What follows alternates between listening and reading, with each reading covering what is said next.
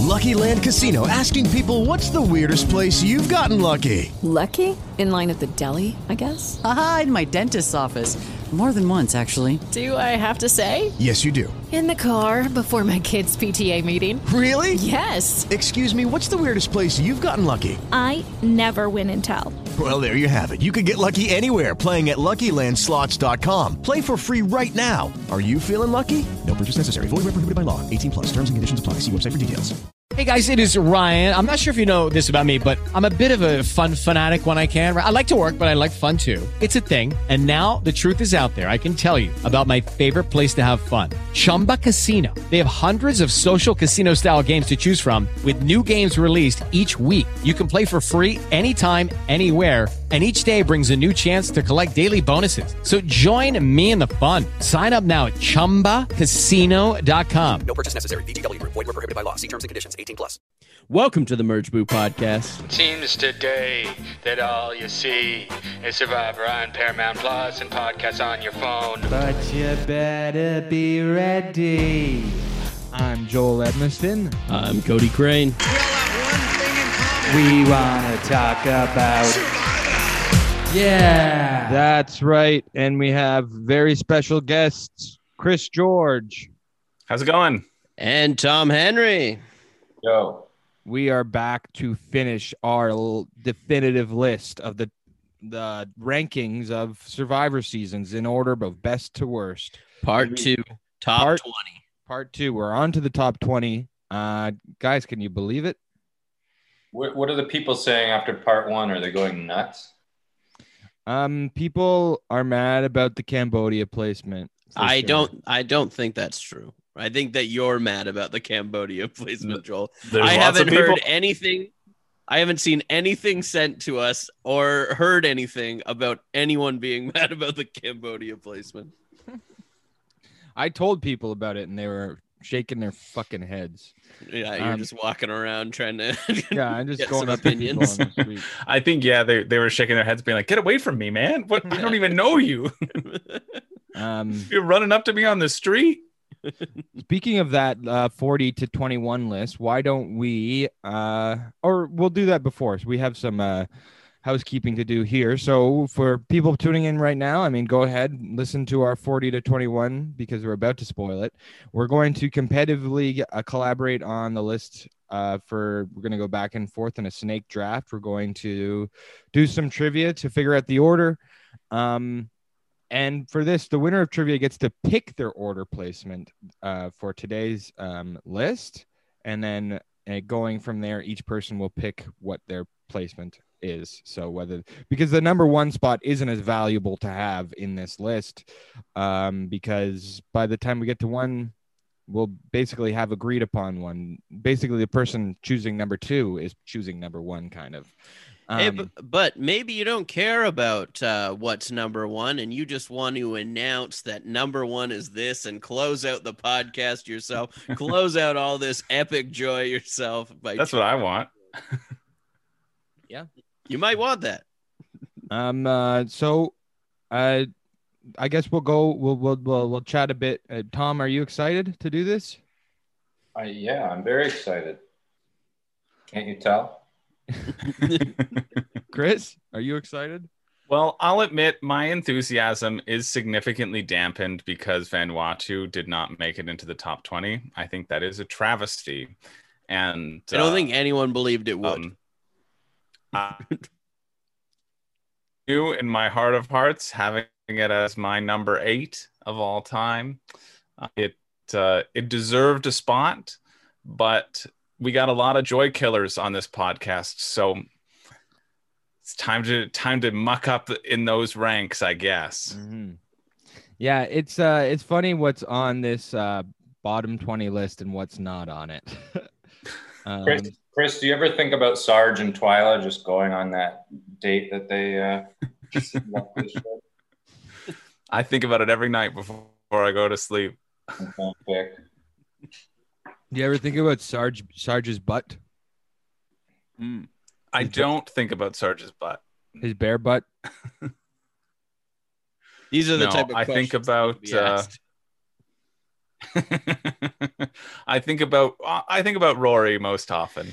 Well, classless. And Rory has that famous line where he says, I apologize for all the thoughts that I was having about you last night. All the terrible things. Yeah, and it's kind of with that sort of thing in mind that I want to enter into this podcast. And I do want to apologize to both Tom and Cody about all the horrible things I said about them in my mind last night. Well, I think in the bottom 20 there was a big success and there was a terrible failure. You terribly failed at getting Vanuatu up against all odds, but against all odds, Tom managed to get Karamoan into the top 20. That's true. And it was a huge success. Thank you. Yes, I'm very proud and passionate. You know what? Maybe we can get it into the top 10. Maybe we can even get it as number 1 spot. I think I just changed my goal. All right. For this list. There's enough seasons that are by accidentally in the top 20. There's probably going to be something by accidentally in the top 10 as well.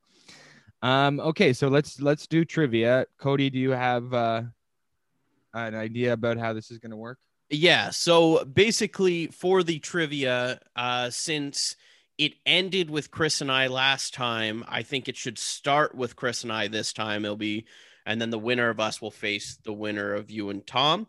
Mm-hmm. And so if you want to ask a question to who did Jerry Manthe vote for to win Heroes versus Villains? Parvati. Chris got that first. Shit. Oh boy! All right. I'm hyped. I was just looking at this. Down. I was just looking at this too, because in my head I was like, it wasn't Sandra. Who else was there? Who? Yeah, this sucks. This hurts bad. This is not one you want to lose. All right. This is for me and Tom. Yeah. So the question is. Oh, here I've got a question because you can ask a question to me and the winner, or unless you have multiple questions, Cody. I do have multiple questions. Okay, then don't worry about it. Mine's not that good. Okay. What was the first season to have a subtitle in the name? All Stars? No, because I was just Survivor All Stars. I'm going to say 13. Cook Islands. No. Can I steal? Vanuatu Islands of Fire? That is correct. It is Vanuatu Islands of Fire. Yeah. No wonder I didn't know that. You know, this Vanuatu head was raring to go. Yeah. I am sorry that you suppressed that one, Tom. All right. Should we do consolation then? Or go for first place. Okay, Chris, you asked the consolation. Okay.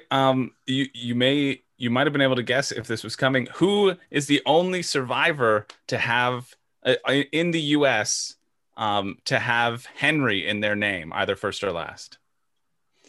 Benry. That's it. Benry Henry. Heck. There is an Australian survivor whose name is Henry, and he's pretty funny. He pretends he's a yoga instructor because he thinks people will trust him more, and then he starts calling himself Zen Hen. Now, was Henry Cavill in Survivor? Did I miss this? No, you're thinking of Superman. Yeah, you're thinking of the film Man of Steel. Are we not ranking Supermans today? All right, Cody. Ask me and Chris a question for first pick at what the pick is. All right. So what was the Henry one? What'd you say? What was the Henry one? You won it. It was Benry. It was Benry. Benry Henry. That's legit. Are you kidding? I'm not kidding. You got the question right, Tom. His name is Benry Henry? His name is Benry Henry. Well, I think his name is Benjamin, And his last name's Henry or Ben Henry, and they just end up calling him Benry. Oh, it's a nickname because it's like a nickname. But yeah, he is listed as Benry Henry in the Survivor fandom site, and I was like, this is the dumbest thing I have ever heard. Wow, I'm surprised you. That was a great joke. But I won it. You won it. All right. Okay, Cody. All right. This is the big one. I get the very last pick in this, so I'm not feeling good about that. But for you guys here, what are the last 2 seasons to have a final 2? Both of them. Cagayan and Micronesia. Chris, you're up. No, it is Cagayan and Tocantins. No, Tocantins had a 3. No, Tocantins has a 2. Yeah, that's a 2. Yeah, that is correct. Forgot Tocantins.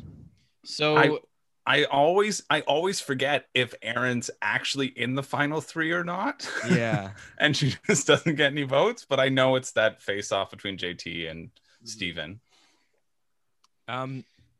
Okay, so Chris, you have pick at where you're gonna pick. So are you gonna pick like?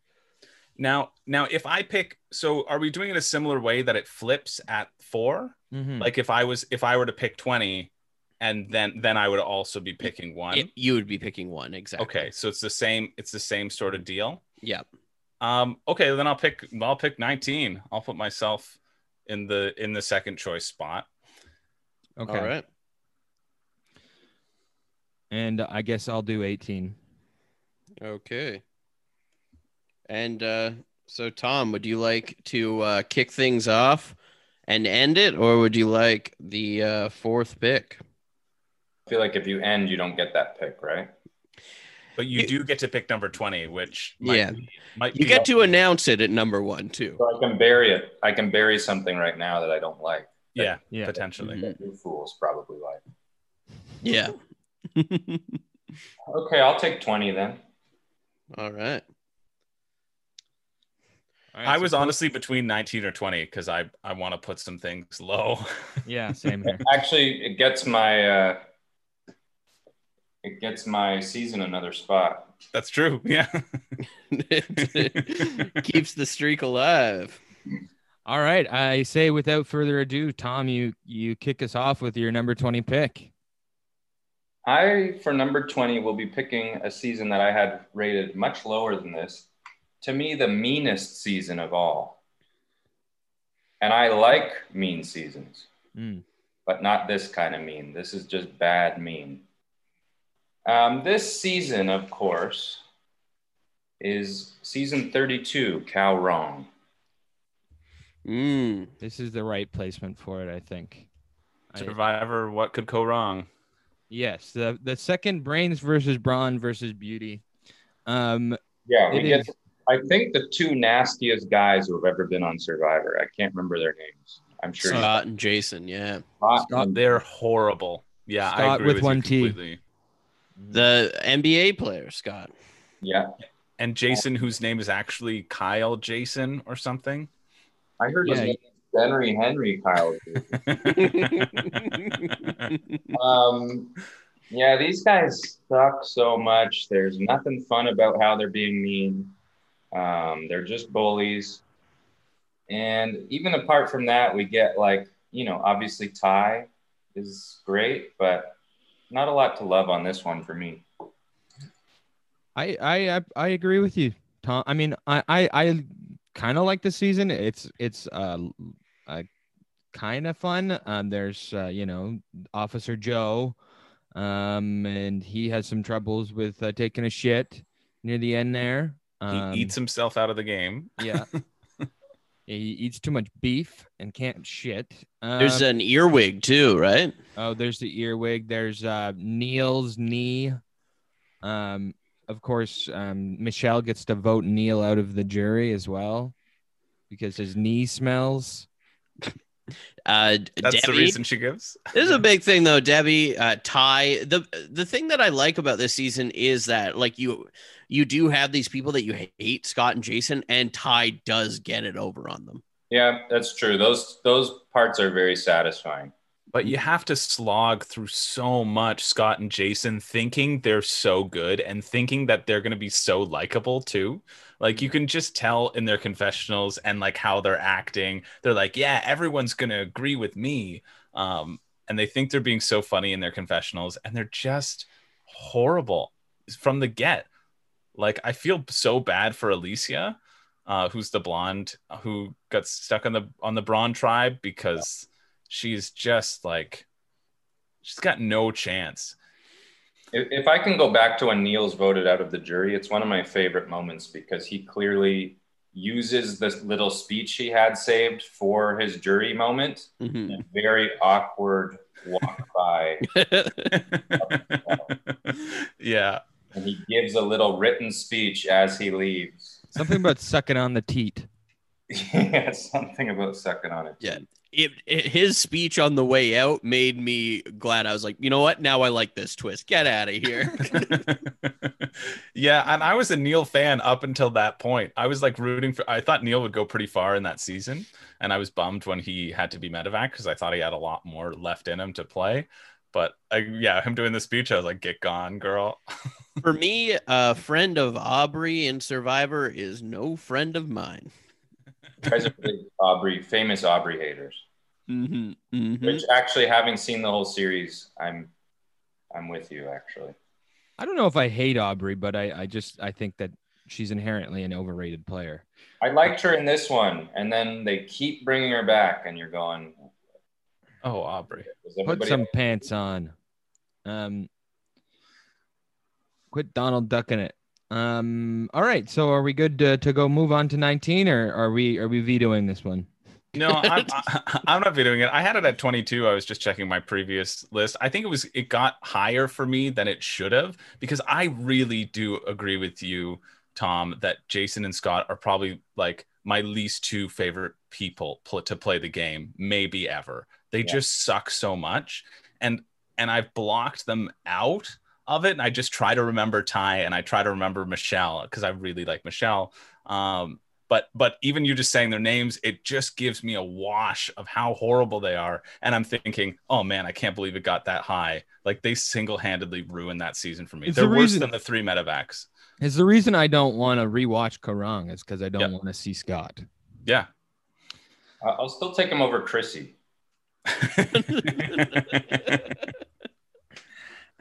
So, all right. Sorry, just to clarify, we're all getting a new veto for this half? Yes. Okay. You do have another veto, yes. Oh, wow. Okay. Right. And for new listeners, we can veto a pick if we don't like its placement. Mm-hmm. Which you might see happening right now, because I'm about to pick something in which I hate the characters on this season. Actually, I don't really hate the characters on this season. I was going to build it up, but there's actually quite a few fun characters on this season. I think this winner is pretty overrated. Right now, I could be talking about either of their favorite seasons, but the one I'm going to put here is, in fact, season 34, Survivor Game Changers. It goes no further than here, according to me. What do you mean you hate the players in this season? That was a joke. That was half a joke. Yeah, half a joke. Well, there's so many winners in this season. There's so many people that people think are some of the best. honestly, this has a great pre-merge, and then after the pre-merge, it's kind of meh for me. And this was I feel okay putting this here, because when I was writing out the list, I think I may have said this on the last episode, or it might have been off mic, but I literally forgot this was a season. I had to think about it for 20, 30 seconds. What came between Millennials versus Gen X and Heroes versus Hustlers versus Humdingers? Like, I actually just forgot about the existence of the season. And I think that speaks to its memorability, at least for me. This slander hurts my soul. And so, Cody, will you veto? I'm not going to veto this because I'm happy it's in the top 20. I think it's an incredibly underrated season, and I think it's an underrated winner. I think Sarah is much better than the two of you. I don't know how you could say overrated when you and Joel just shit on her all the time.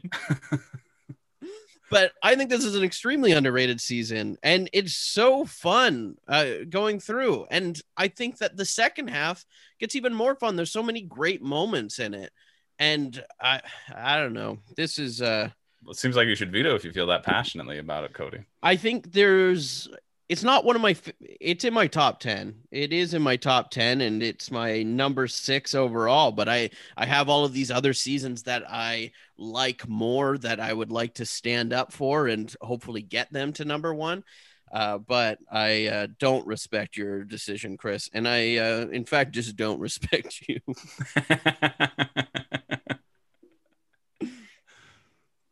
Well, Tom, what do you think? How do you like the placement on Game Changers here? Cody and I are Game Changers heads. But I'm good with this. I have it 17th, so just about in the right spot. I'm not a Sarah fan either. I did like this season a lot. I like returner seasons. They make me very excited. And some great Sandra moments. Yeah. Sandra's killer. Sandra is easily the best part of the season. So I like it a lot, but I'm happy with it here. I'm surprised. I'm not surprised that Cody vetoed it last time, but I don't think it belongs in the top 20. I think it should have been. How dare you? I mean, so Cody, you only vetoed it to get it 2 more spots? Yep. I guess so. I'm not using my veto on this. And the thing is that, like, obviously Game Changers is a big one to goat me into using the veto. Yeah, I have another one lined up. I know for you, Chris, that there's seasons that you like less than this. There are, yeah. But I actually had Game Changers as my 19. So I figured I'd want to keep with if I can at least get something that from my original list where it was, because everything else is just a horrible mess, then there you go.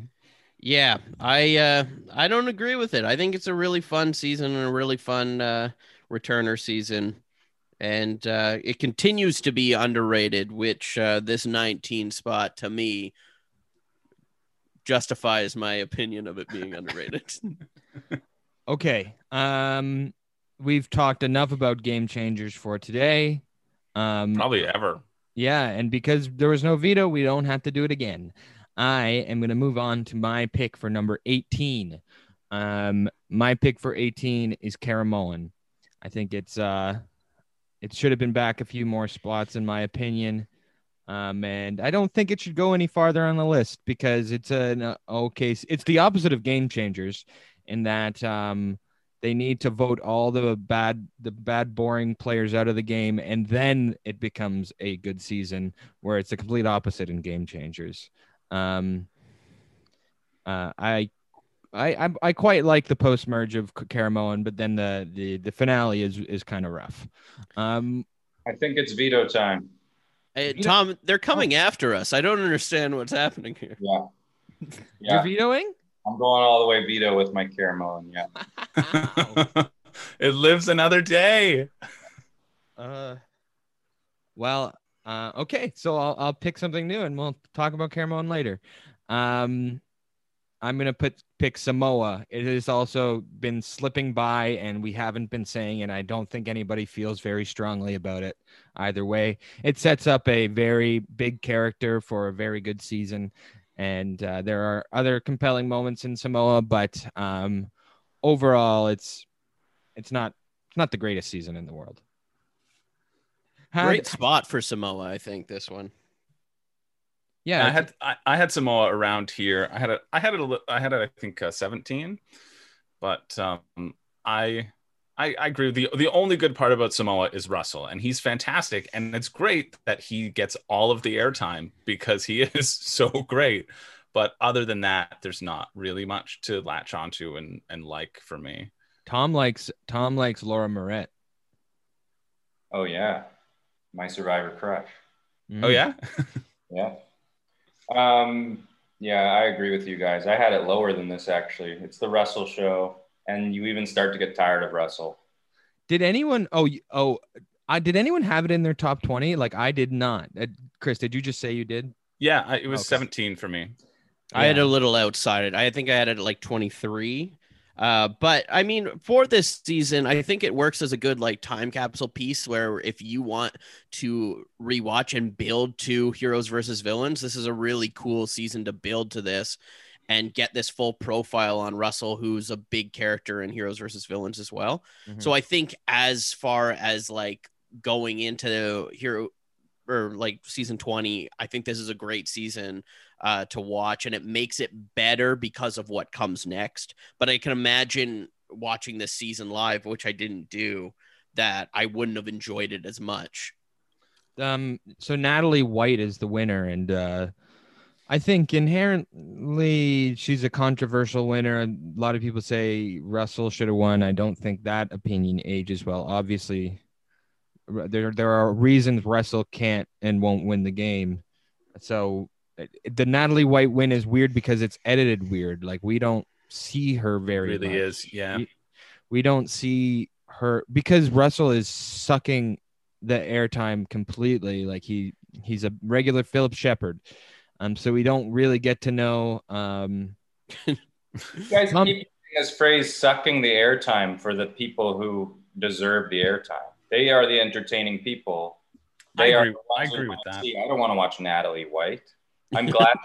I mean, I'm happy for her that she won. She won how she could. Like you say, Russell he ignored part of the game, so he shouldn't win. But sucking the airtime.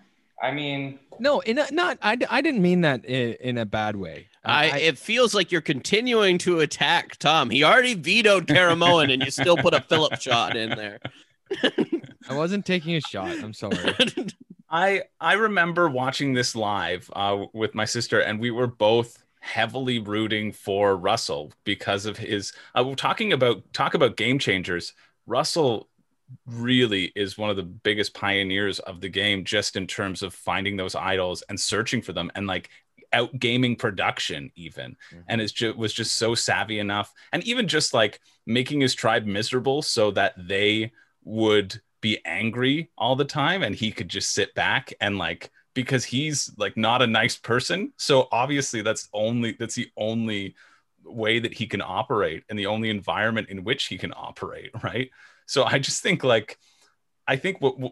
watching it, I remember rooting for him and being so shocked that Natalie won. And then watching it on a rewatch, you can just see like how just horrible he is to everyone. And it's only because he's created this sort of environment that it seems like everybody might be on the same page. And even just going into the final tribal, he's like telling Natalie she's not going to get a single vote. And it is a shame that Natalie doesn't get a lot or much coverage at all, because she's initially referred to in the first episode as part of Russell's Dumb Bitches Alliance. And it would have been really nice to have that narrative shifted by the end and like show that Russell's the real dumb bitch in this scenario, you know?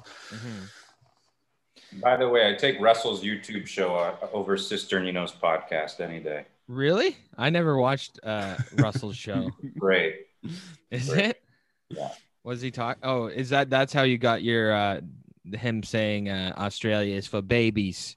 That's right. He talks Survivor and also some of his construction projects. And it's also credit to Russell, to be honest, that I started watching Australian Survivor.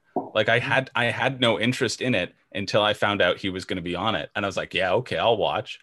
And then even though he's out relatively quickly, or not, it still made me stick around and watch the subsequent seasons because it kind of hooked me into that section of Survivor.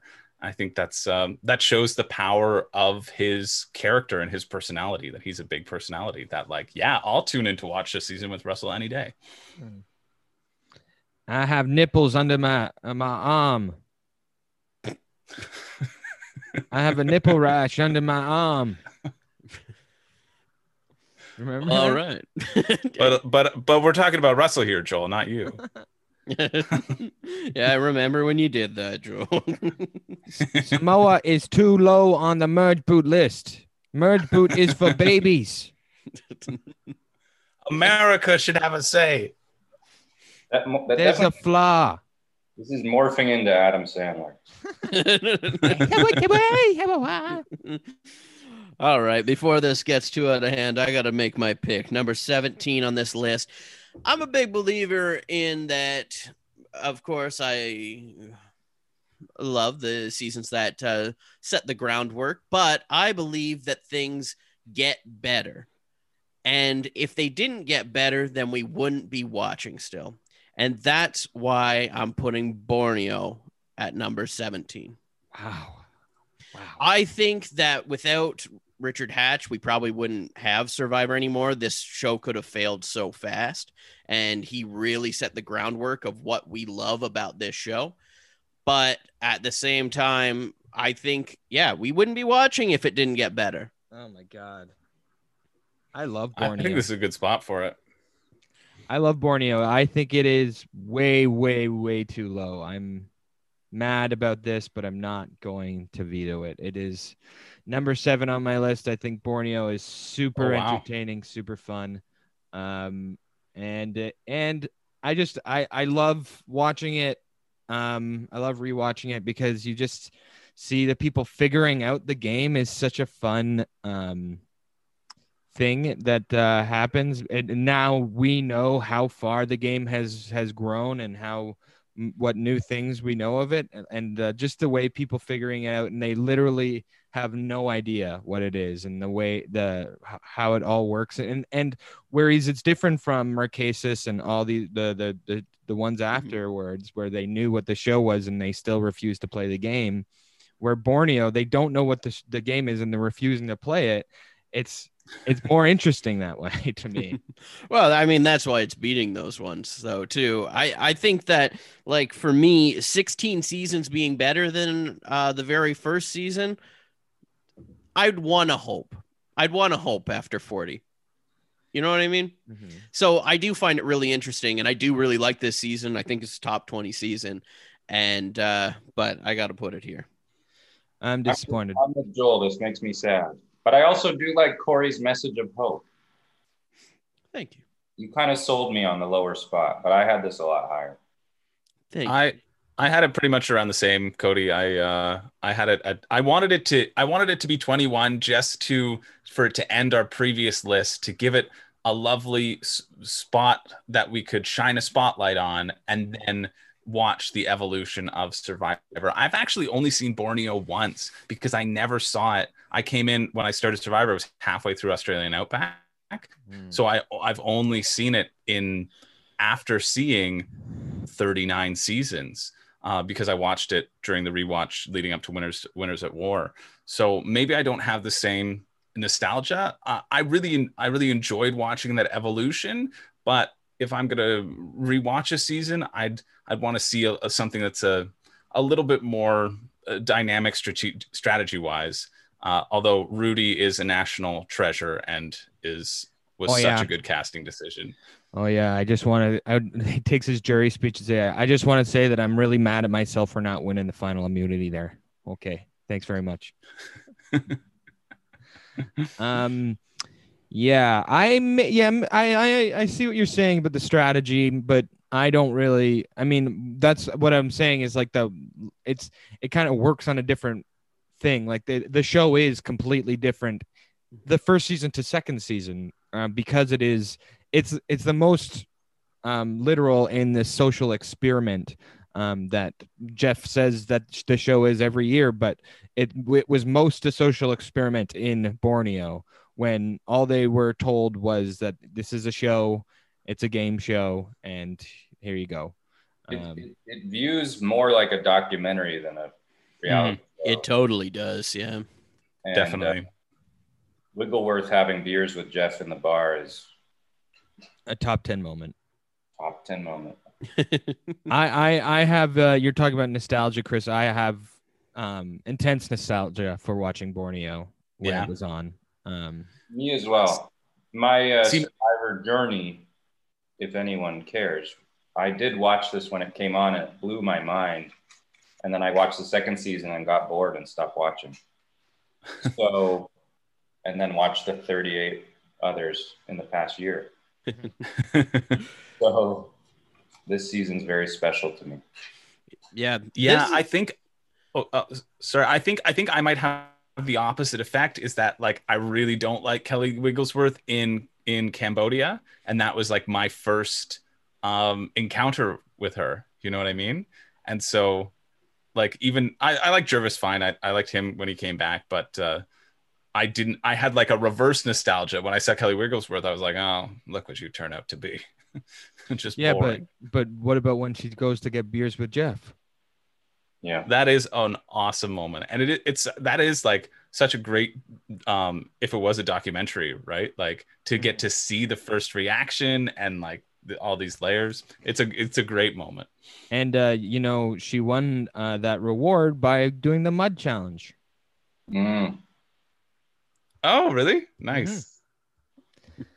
All right, Cody. Any last words about Borneo before we move to your 16 pick? Yeah, this is the season that started it off for me too. I remember it carried me for a long time watching this show, and I do love it, and I still watch it. I've seen it quite a few times too, but I had to put it here. The next one on my list.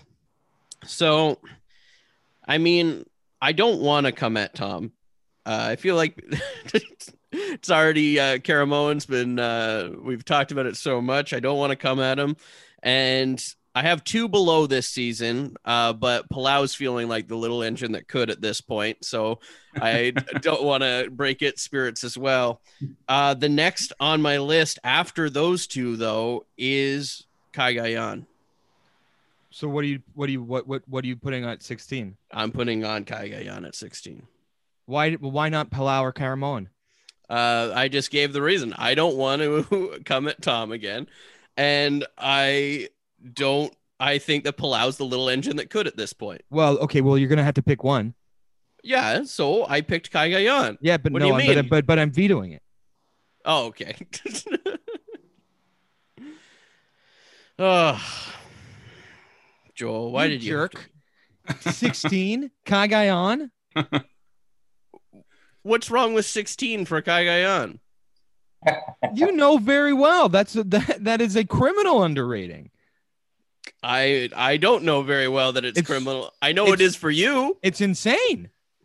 It's insane that you even thought that we should even put it there. I just can't believe this, Cody. Just put Karamoan out of its misery. Cody, no, I don't want to leave this here. This is putting us on the wrong side of history. Like this is if you even trying that makes this list. It like. What do you mean even trying it? Put the fucking cross on it. Game Changers is better than Cagayan, and you put it at 19. Not by this list, it ain't. I put it at 19. This is my opinion, and I think that the other seasons on here, I vetoed maybe not Palau and Karamoan, but okay, so you vetoed it. I mean, yeah, I got to watch your step, Cody. Just Tom, put it out of its misery. Come how much on the Cagayan train are you? Cagayan, I was with you on the Cagayan, man. Yeah, I'll put Palau here. What are you doing? How is Karamoan making the top 15? You Cody rat people. Joel, why are you disappointed in me? Cody, this is who you say is the best winner of all time in our definitive list. You made that decision. Yeah, but he's such a good winner that it takes away from the entertainment of the season. I mean, like he's frog marching it, baby. And it's good. It's good. It's top 20. Don't get me wrong. I love Tom Westman. But how many people do you love in this season? Other than, of course, our fan of the show, Colby. Of course, we got to give him a shout out. Kobe. Oh, yeah. Kobe commented on one of our Facebook, one of our no longer Facebook a fan. Yeah, I just lost him.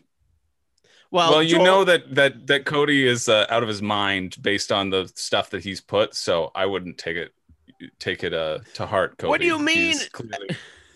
What do you mean he's got a few screws loose. Is Palau a top 5 season for you now too? It's better than Well, you've kicked out so many of my top 10s that maybe it's risen. If you wanted Karamoan on there, you should have put it rather than Game Changers. That's the facts. Okay, so don't come at me. Looks like Karamoan has some pretty powerful friends. I think Tom Henry's natural charm and charisma has saved Karamoan on so many times, because I didn't put it again because I was like, oh, Tom loves it so much, because it got vetoed. Even when he burned Vanuatu, only 4 steps later, he said it was 10. It was like 5 places. And he was still able to get away with it. And he's getting away with it now. The real Survivor champion. Is the Sandra of this list. Just sliding by twice. Tom's going to be so happy to announce it as number 1 at the end of this. But yeah, well, Palau's here, number 16. I really enjoy this season. I like it a lot, and we're in the top 20. So we're going to probably say that about every season that we see. And that's the facts of it. But it kind of was a season that made it pretty far on here, maybe further than people would have thought. It snuck. On our list, it snuck by, and I like that it was sneaking by. I didn't even want to say its name because I knew it was making it towards the end of its life on this list. But what do you guys think about Palau? Palau was my number 10 when I first made the list. Really? When I remade the list, because you guys stole all of my great picks, it's like number 9 for me. Wow. But I don't know. I think there's something really awesome. Like, it's such a unique season in the sense that you watching Oolong just get decimated is really incredible to watch. And it's never happened again. And there's no tribe swaps this time, which is part of the reason. It's such an incredible thing. And then after that, Tom is just such a good winner that it's pretty decent to watch after as well. But it's something, it's kind of like I would always kind of watch it and I could find things to enjoy in it. That's kind of how I feel about it. But I don't feel passionate. I agree. We kind of were talking about this a little bit. It could be anywhere on this list. It could be any spot. Mm-hmm. And I'd go, yeah, sure, yeah, okay. I guess. Yeah, I feel very fine about it. It is higher than I thought it would be, but I don't like, even when I'm watching it, I'm like, yeah, okay. It's Survivor. It's Survivor. And the cool thing is the episodes where the last few episodes of the Oolong tribe are cool to watch. But then once they do it, it's like, yeah, okay. They did that and they're not going to do it again. So that's chill. That's cool. You know, it's not as you talk about it and you're like, oh my God, I can't believe that happened. But you watching it, you're like, yeah, okay. Like and also we don't know why Stephanie was such a huge fan favorite. Kind of baffles me. Because even in Palau, she's kind of unlikable. Yeah, but I remember back then cheering for Stephanie, and again, it's so interesting to see in the rewatches like how these things evolve and shift. But I was such team Stephanie, like, and I feel like Stephanie was the next biggest thing since Rupert. You know what I mean? Like they hadn't had a pop like her since Rupert. Well, not with seasons like Vanuatu in the way. Get out of here. Well, that's what Rupert resented Stephanie for stealing his fame, and that's why he voted her out in HVV. There you go. I was cursing Stephanie this whole season. She's the ultimate blame everybody else for losing player, and but I agree with everything you guys have said. I have this season right around here. It was kind of hard to place, kind of an enigma. Bobby John. I'm a Bobby John guy. Mm-hmm. Bobby John head. Okay, so we're good on Palau? Very good. Okay, on 15, I'm putting Karamoan, Survivor Karamoan. It goes no further. Yeah, I can't believe it's number 15 out of 40. I can't believe it either. It's horrible. It's a horrible. I had it as like 30. Tom, Tom, you got to be satisfied with its placement. You didn't think it was going to make this No, far, I thought it would go all the way. Where is it on your list?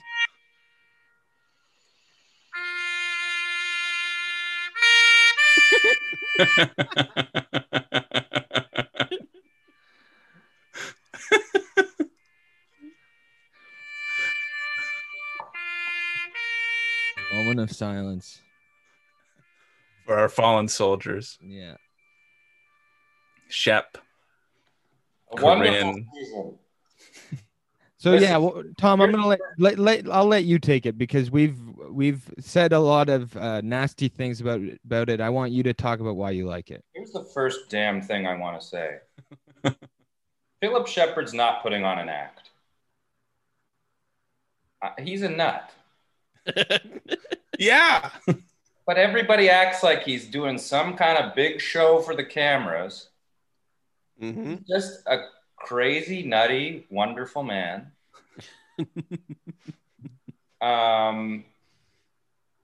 He's not a camera hog. He's a star. There's a goddamn difference. Okay, Tom. I want you to talk about. You don't have.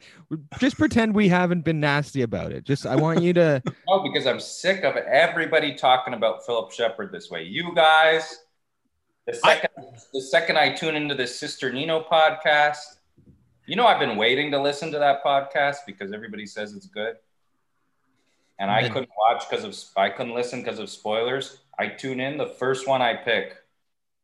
Caramone, they were talking about it, and they're all going all nasty about Phil Shepard. I'm sorry that you went through that, Tom. And they're taking digs at Probst. They're coming after you. My two heroes. Tom, I want it to be on record. I'm not against Philip Shepard. Not me neither. I think he's fine. I'm not the biggest fan. Fine is not good enough. Yeah, that's not good enough. I agree. Listen. Okay, but Tom, what about Cochran? We'll get to him. Tom Cochran. We'll get to him. Shepard's a star. Health R Us is one of the greatest things that's ever happened to Survivor. One of the greatest things. Intelligentsia attaché are two of the best words that have been put together in the English language. Everybody's sort of bored reactions to him telling them their names is one of the funniest things that's happened on TV. And let me add, he should have kept going in this season. He goes out on some kind of weird idol deal, But he was playing well. So he made it to the finals in his first season. He could have very well done it again. He's using the Boston Rob method. Boston Rob rules, yeah. Boston Rob rules. This guy's a star and a very good player. We got to get him back. Game changer. He's a game changer. He's a life changer. He's a game changer in the wrong direction. That's what he is. No. Survivor Season 41. Tom's Life Changers. Tom, I am curious to hear where you did have Caramoan on your list. That's a good question. I had it 10th. 10th. Okay. So it's not far away. It's almost there.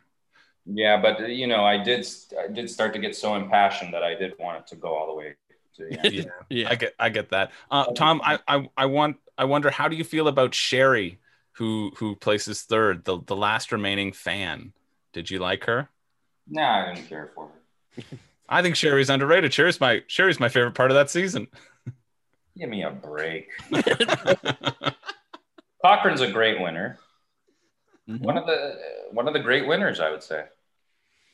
He's smart, as you can see by his appearance. And he's one of the great winners, but he's also one of the great writers on the hit show The Millers. Exactly. So real double threat. Mm-hmm. I was actually shocked to not see him on Winners at War. Anyway. He said no. He seems like such a keener. He's there in the front row every time at the reunion or finale. I think they must pay him. Probst loves him so much. There's something else I want to say about this season. Mm-hmm. I hear a lot of backlash about this Philip Shepard, Brandon Hance moment. Mm-hmm. And I think it's a wonderful moment. Right. Why? I think that's life. And sometimes people gotta, get it out. And it's very dramatic. It's one of Jeff's best moments, the shoulder rub. Mm-hmm. And nobody got hurt. So what is everybody crying about? Oh, because I mean, Brandon has ruined.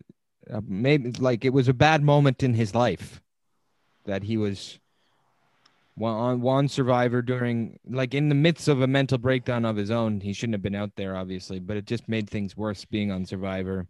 Well, is that some kind of background I don't know about? Yeah, he shouldn't have passed their psychological assessment. I think I don't know. Okay, here's my thing now. This Brandon Hance's meltdown ruins this season for you, threatening to piss in the rice, but Jatia can do whatever she wants and you don't give a shit in Cagayan? It doesn't ruin the season for me. The Brandon and that's one of my favorite moments in the season. That's my favorite quote of the season. Okay. I'll pee in the rice. I'll pee in the beans. I will burn this place to the ground. I do get kind of worried. I feel bad for Brandon when it's happening. He seems to be going through a horrible time in his life on Survivor. That's what I think about. But it doesn't ruin the season for me. What I don't like about the season is all the boring characters on the fans tribe.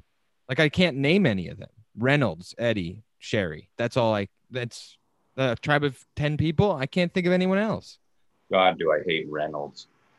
Yeah. And Shamar, right. Well, Reynolds was a comp beast, so you know where I land on the whole situation. But you like Reynolds? No, I thought it was funny that Reynolds, because most of the games competitions in this are carnival games, which I think is really funny in this season. And Reynolds seems to be so good at carnival games that it's always throwing the ball to get the blocks off there, or throw it through the hoop and stuff. It's all carnival games, every competition in that season. And Reynolds must spend a lot of time at the fair. Probably a long life of spending all his money trying to win a teddy bear for a date.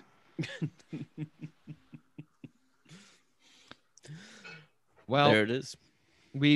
I feel like Caramoan was secretly the main character of the past two podcasts. Yeah. It just kept coming up and coming up. So trumpet song, RIP to a real one. Well, if anybody has a problem with Phil Shepard, come talk to me. And if anyone's got a problem with Brandon Hance, you come talk to me. I got love in my heart. Yeah. And I'll tell you, you need to grow up. And you can tell me you need to shut up. All right. Well, I'm looking at all the picks left, and all the picks left for me are bangers. So, I mean, I wonder. Except for this next one. Okay. Oh, I think I know what you're going to put there. But I think all the placement's gonna get dicey, but here we go. Number 14. Well, number 14, this was number 35 on my list, and it's made it up this far. I was very vocal about it in the last one, and so I'm not going to go on about it here. I got to put Blood versus Water. It can't get further. I just don't like the twist. That's all there is to it. I'd rather watch 20 people play the game instead of 10 or 12, because Sierra voted out her mom. It does give us the best quote from Jeff. She voted out her mom. So it does get us that lovely joke, but otherwise this season to me is a joke and it shouldn't be in the top 20.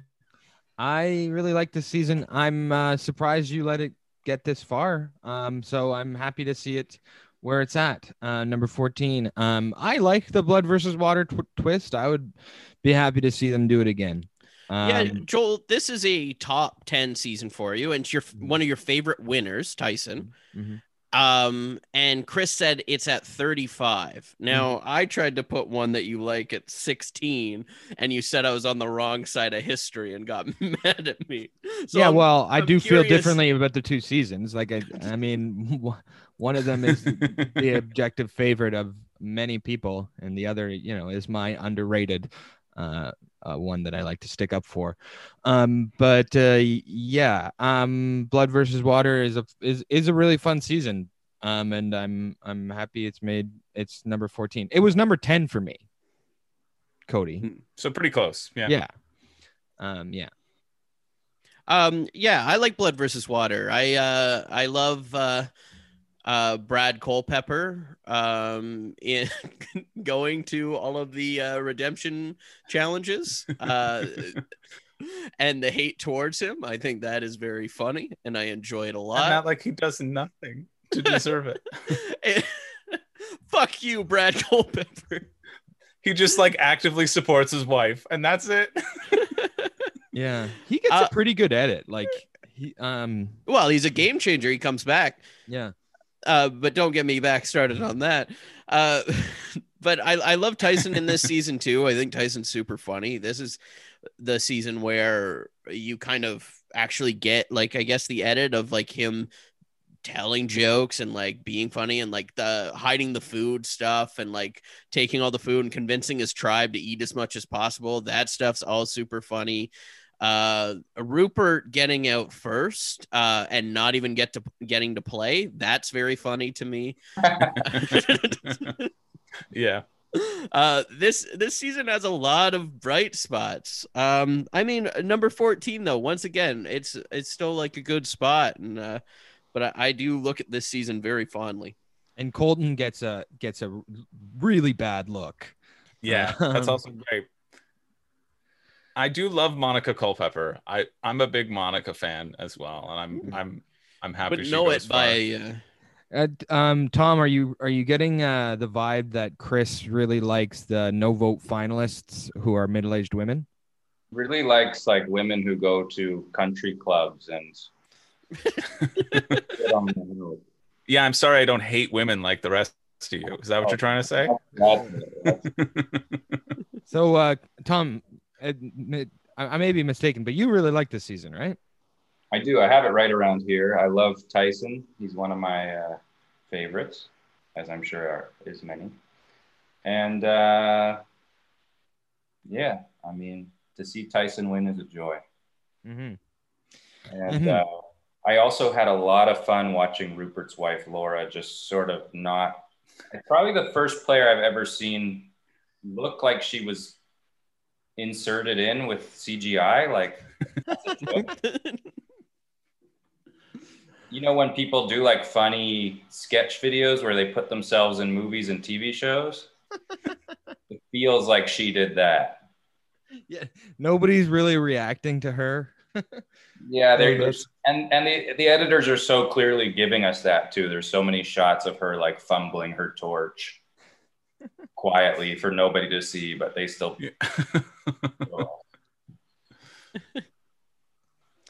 No. Well, yeah, I mean, I think we got a good placement for it. I'm sorry that it's so high for you, despite it being 35 on your list, Chris. Hey, I know. I know I'm in the minority on this. It's just it's only that low, to be honest, because of my firm stance against the twist. But I am glad that it's higher than San Juan del Sur, because I remember thinking when Blood versus Water was on, thinking, at least just like this would be better with people who we don't know. And then they showed us what it would have been like with people that we don't know, and I was like, oh no, take it back. I want my favorites again. So I don't know. It's just because I like seeing more people and different groups form. And so it seemed more predictable to me because you knew how people were going to vote. And from the get, I was like, okay, well, whoever's loved one gets voted out like relatively early, they're going to be near the end, obviously, because they're the free agents, right? And because that it happened that way, I was like, yeah, that makes sense. Because then you band together against the other people, and then there's the obvious targets. It just made all the targets kind of a little bit more predictable for me too. So the thing I don't love about the season, though, I mean, I disagree with you on pretty much everything you just said, Chris, is the Redemption Island stuff is not necessary. Do you agree? I like that stuff. I thought you were going to continue. I like those challenges. I've been pretty forward about liking all of the Redemption Island stuff, not the Pearl Islands Redemption Island stuff, but this one of like earning your way back kind of thing. That person never goes far, so it's relatively harmless anyways. But at least with this one, rather than like with the Edge of Extinction, they're like constantly earning their way back. Like you have to go through a lot of hoops to get there. Which I think is really interesting. And I like when everyone's like watching them and you get kind of a good like dynamic, and there's a little bit of strategy there too, to when you're watching them and like who you're cheering for. And I think it puts a layer on the game that I enjoy. Also, Blood versus Water has one of my favorite challenges, Sumo at the Sea, which works really well with Blood versus Water and Heroes versus Villains, where we got to see the epic clash of Aris versus Vetus. Yeah, I think I would disagree with you a little bit on the Redemption Island, Joel. I think while I'm also not a fan of it, I think it adds a really interesting dynamic because you can sacrifice your place for the person there. Yeah, but nobody does it. Nobody does except for Rupert at the beginning, right? But like it provides an interesting dynamic, and it also gives the person who comes back a better chance of getting their footing in a more social manner if their loved one is still around. So that's why I think it plays as more of a piece of a strategic puzzle in a season where there aren't many strategic puzzle pieces to play with. So I don't mind it as much, but I've never been a Redemption Island fan, other than the story of watching Matt fight his way back all the time. And we get to see Kat say on Redemption Island, who's going to date anybody who didn't make the merge? Yeah, which is a good fun moment. Mm-hmm. Anyway, any final thoughts on Blood versus Water until we get Tom's number 13 and 12? No, I go next, don't I? Oh, no, it's Tom. You just went. But isn't it a snake draft? Yeah, Tom does the snake. Yeah, Tom went first. He was 20. You were 19.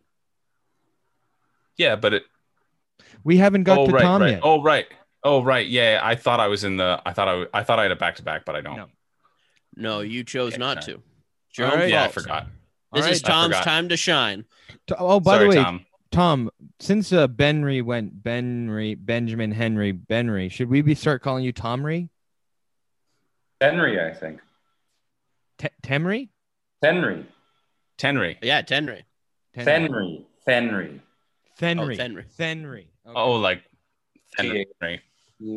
I mean, that would follow the Benry rules, I think. No, I guess it would be Tenry. How about we just call you Benry? Just the same. Okay. All right. Take it away. Okay. I will. Call me Shambo, maybe. Shambo. That's good. I'm actually thrilled to have two picks here because I have two seasons that I think are already vastly overrated. Oh, I hope we think along the same lines. Well, I hope so too, Cody.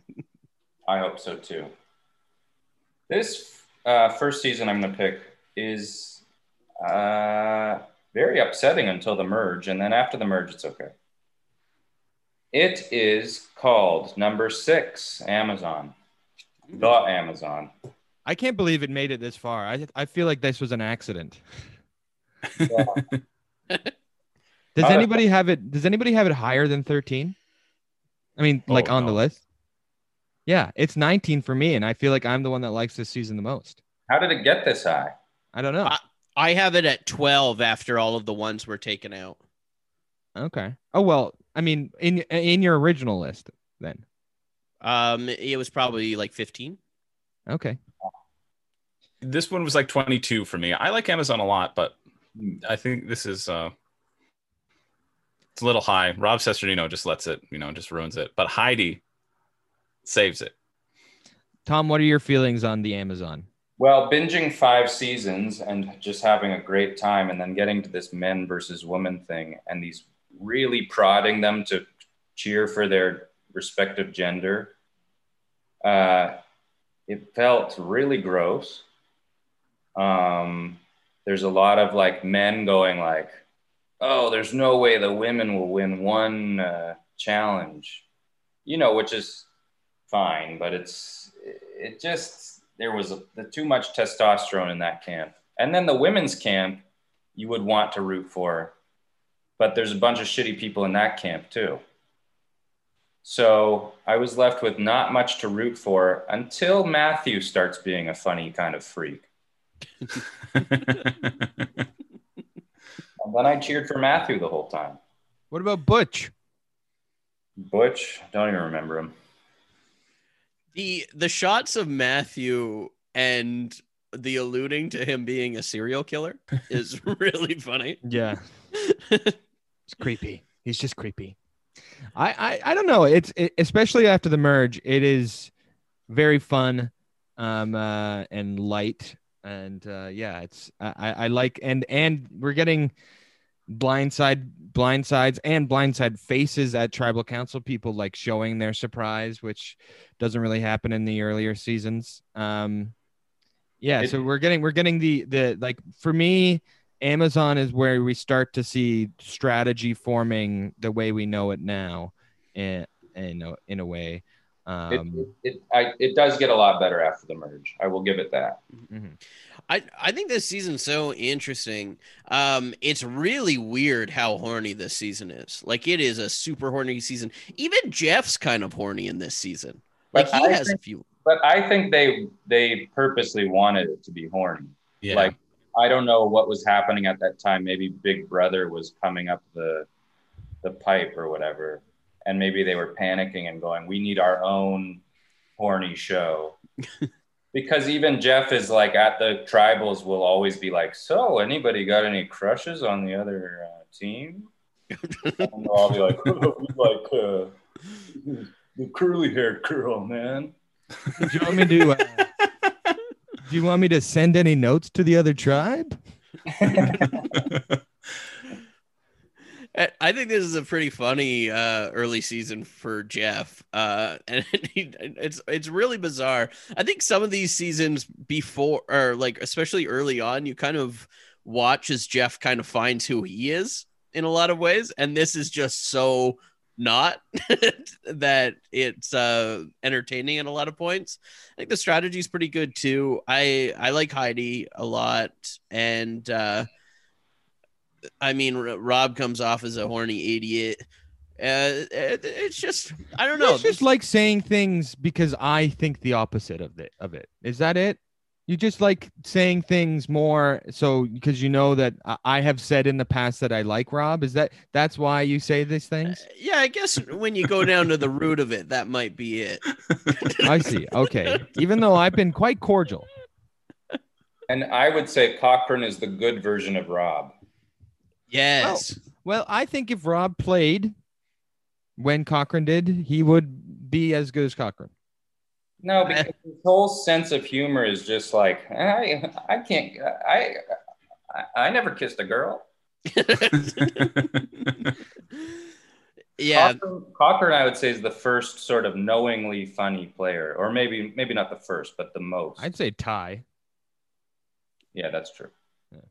Now, I think we can all agree that that they really biffed it with the men versus women, and that's evidenced by later on a few seasons they do men versus women again, and you truly see what a dynamic, exciting, not sexist men versus women theme might be. And I think we can all agree that we just swap the places of the worst men versus women season with the better men versus women season in our official list. I think talking that about would One probably... World? You're talking about One World? Nope. I think he's no, talking it wasn't. Vanuatu, Joel.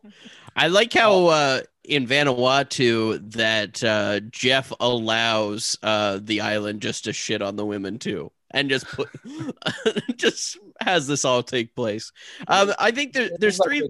They did Amazon, and they said we need to do this again, but with everybody so boring that they won't have any crushes or anything like that. I think they just went for an older cast. What? What was that, Tom? Sorry. Oh, I don't know. Oh, we're having internet issues here. No, I think we're good. I think it might be internet issues on my end, so I'm sorry if I cut in and out. I was just tearing down your favorite Survivor season. That's fair.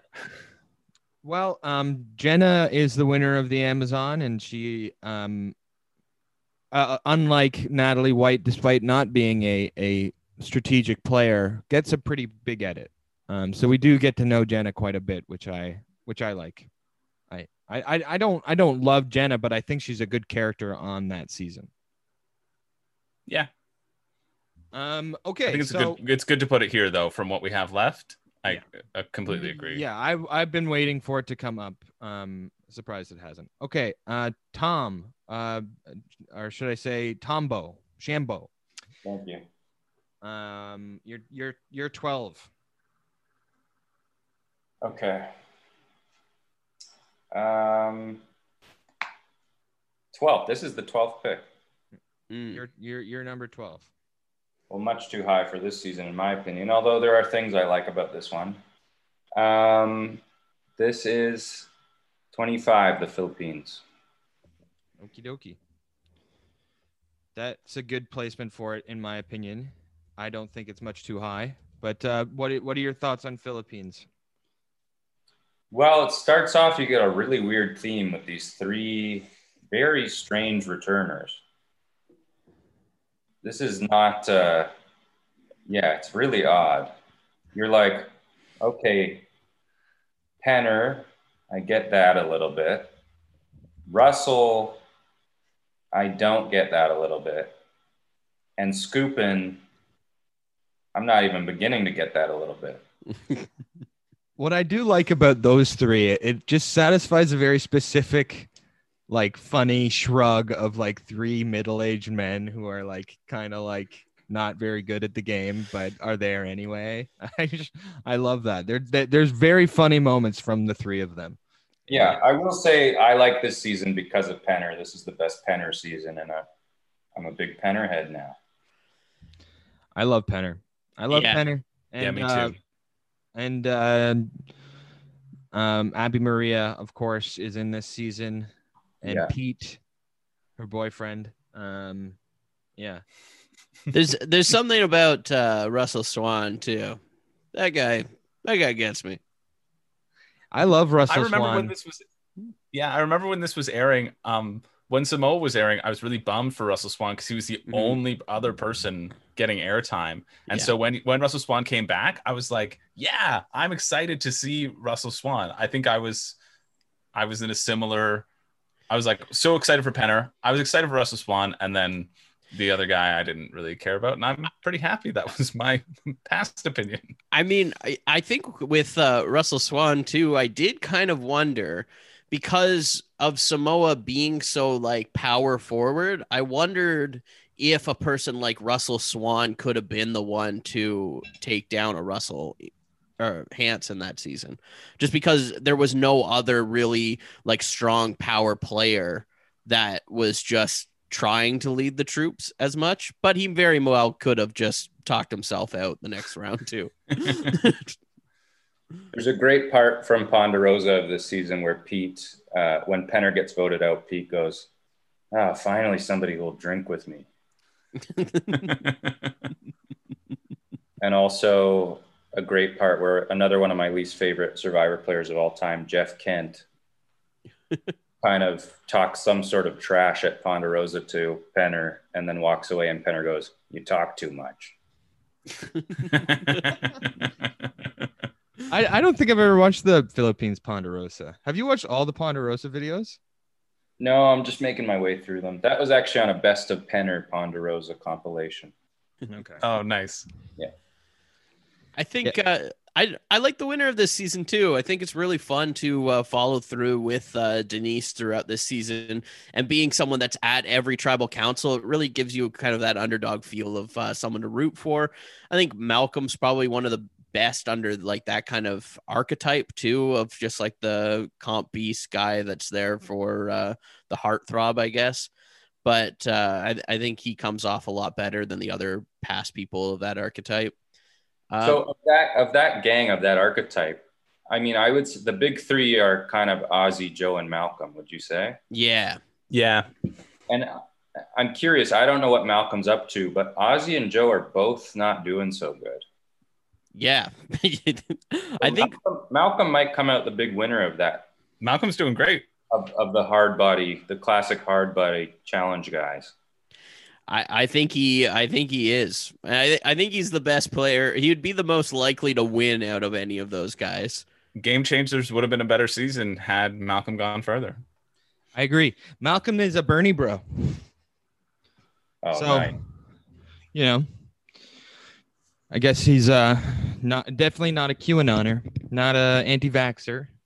So I guess he just thinks everybody else is going to work for him, and he'll just be handed money, I guess. Just kidding. I rewatch Philippines quite a bit. I do like this season, but I know there are better seasons, and I think the placement is good. Denise and Malcolm are the stars, right? Yeah, but Penner, I love Penner in that season. There's a lot of good supporting players in this. Oh, the big Penner moment when he takes care of that woman who's sick. Yeah, what's her name? Lisa. So or was it on his first Red Tribe, or are you talking when Lisa's having a breakdown and they have like a really nice connection? No, on his original tribe. The girl with short hair, the short blonde hair girl. I heard a story where Penner didn't like how close the cameras were getting to her, and he kept being like, "Hey, you gotta back off, okay? Back off." And that's not Penner in the slightest. That was good, Penner. Don't you think? No, you're usually I like your. Sorry, what did you say, Tom? You said you liked it. I'm kind of into it. I'd like to hear more. I'm a storyteller, okay? I tell stories. I'm a writer, okay? People want to hear your story at the end. So the cameras were getting too close, and he said, if you guys don't back off, I'm going to start singing the Beatles, and you'll have to pay for the rights. So they backed off. In his Ponderosa, to bring it up one more time, they're all treating him like he's some kind of like party god, and then to the camera he goes, "I don't know what's going on with these people. You learn how to make a couple drinks, you play cards. Anyway." These kids are faded. It seems like he's a fun guy. Yeah. Okay. So Philippines at number 12. Do we have anything else to say about it? No, this was my number 13 in my first list. So yeah, it's my number 13 as well. Chris, up to you. Cody, do you have anything else to say about Philippines? I've said enough. All right, number 11, Chris. All right, this was lower than Philippines for me when I first made my list, but I think that they're about the same for me. I think I like Philippines a little bit more than this, but this is definitive. So now I like Exile Island better. I'm going to put Exile Island as number 11. You've got some great characters. This is the first time we have the hidden immunity idol buried on Exile Island.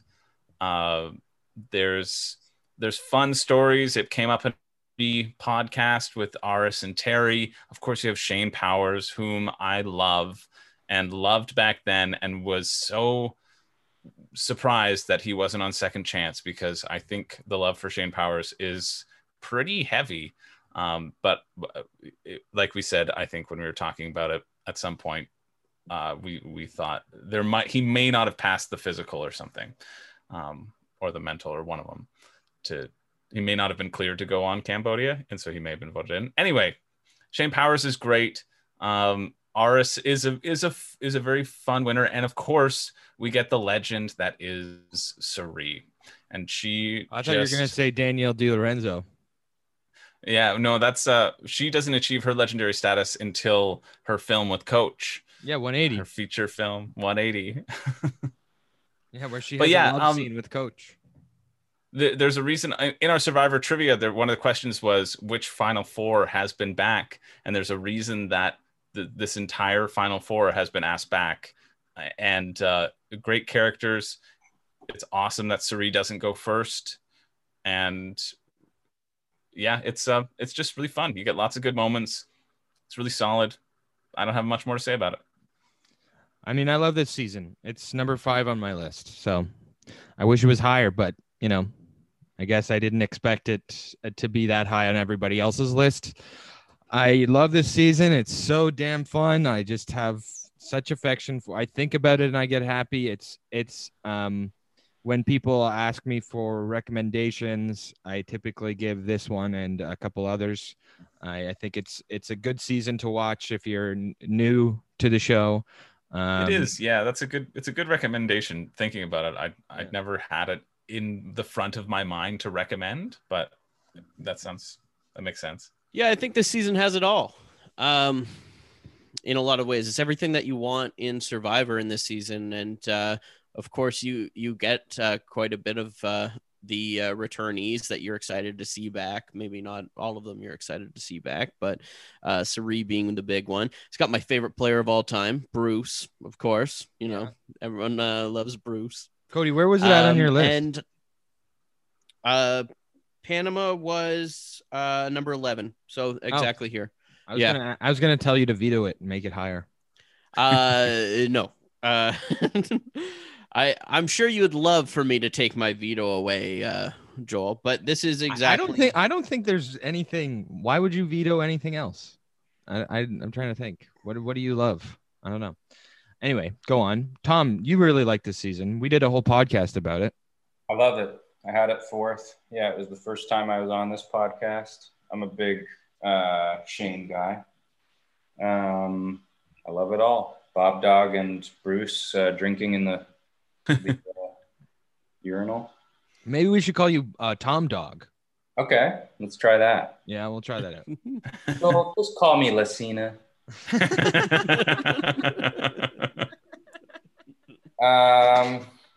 Man, this season rocks. Oh, also, the guy who tells everybody he's an astronaut. Yeah, Dan Fuego. Yep. Yeah. I know. I give him a standing ovation. I know. I told you I worked on space shuttles, but what I didn't tell you, I was actually got to fly one. And then he's like, "Don't tell anybody." Cut to next scene where he's telling everybody. Yeah. Yeah, I love it. Hey, I know I told you I was a producer on a Survivor podcast, but I should tell you I'm actually on mic as well. And the Shane's, it is. How the hell did he not get on Second Chances? Dan it Fuego? Baffles me. Yeah, Dan Fuego. Why is he not on Second Chance? Imagine he came back for that season and won. See, I did watch a Shane video on YouTube where he said he almost has been back 6 times. Wow.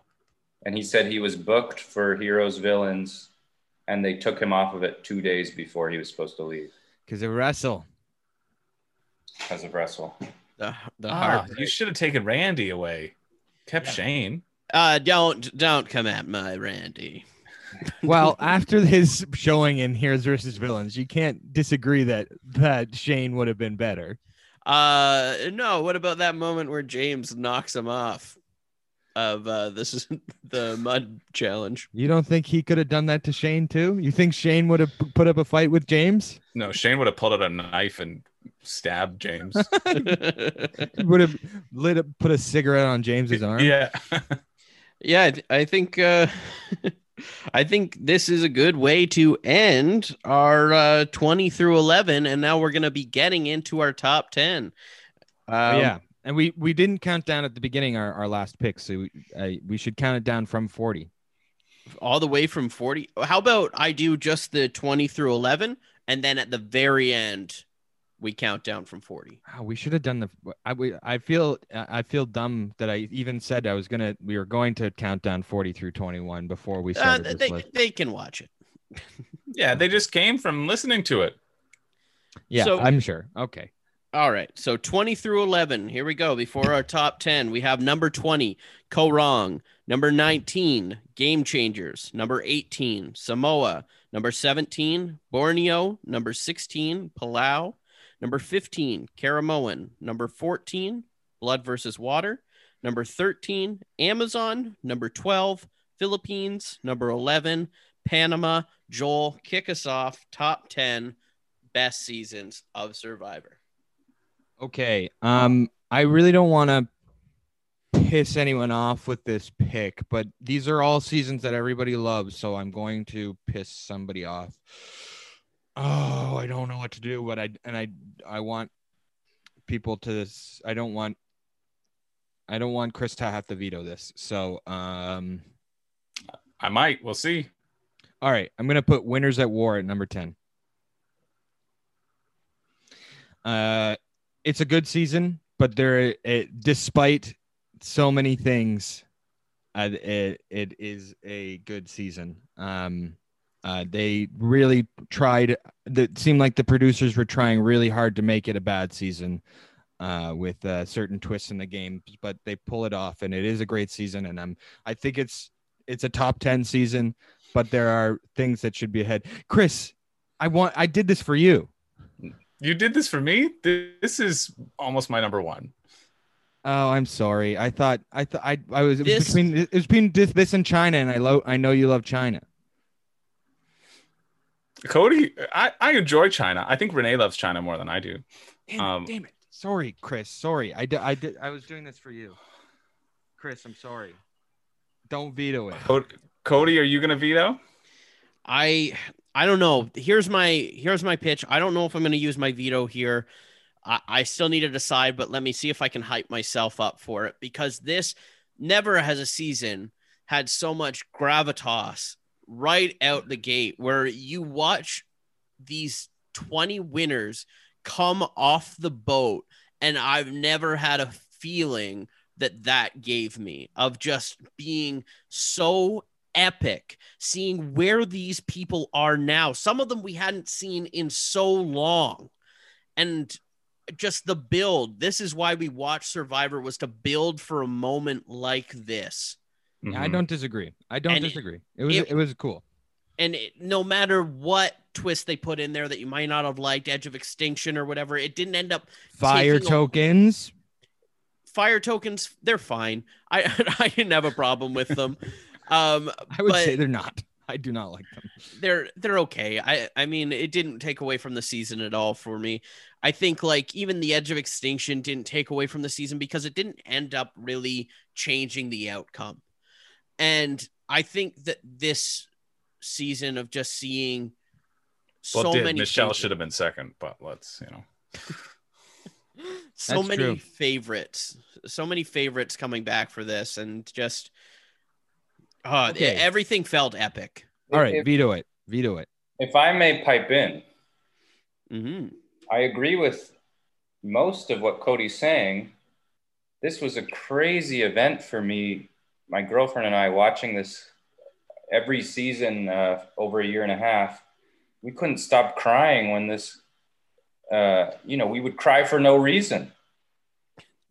And yet I tried to be objective for this list, and I have this right around here. I have it at 8.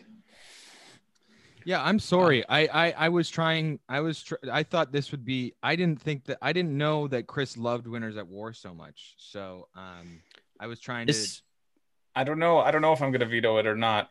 Cody, if you want to veto it, go for it. This is my number 4 on my list. I say you veto it, Cody. I'm sorry. I'm not going to veto. No, you're going to put China here. I don't want that. Okay, I'll pick something else. I don't know. I'll pick the next thing. I don't like where this is going. I think you're going to make it worse. I'm going to let you sit on this, that you did this, and I'm not going to veto it. Hey, I'm okay with this placement. Then I have to veto. Don't, Chris. Don't. Sorry, Joel. Don't. You know what that means.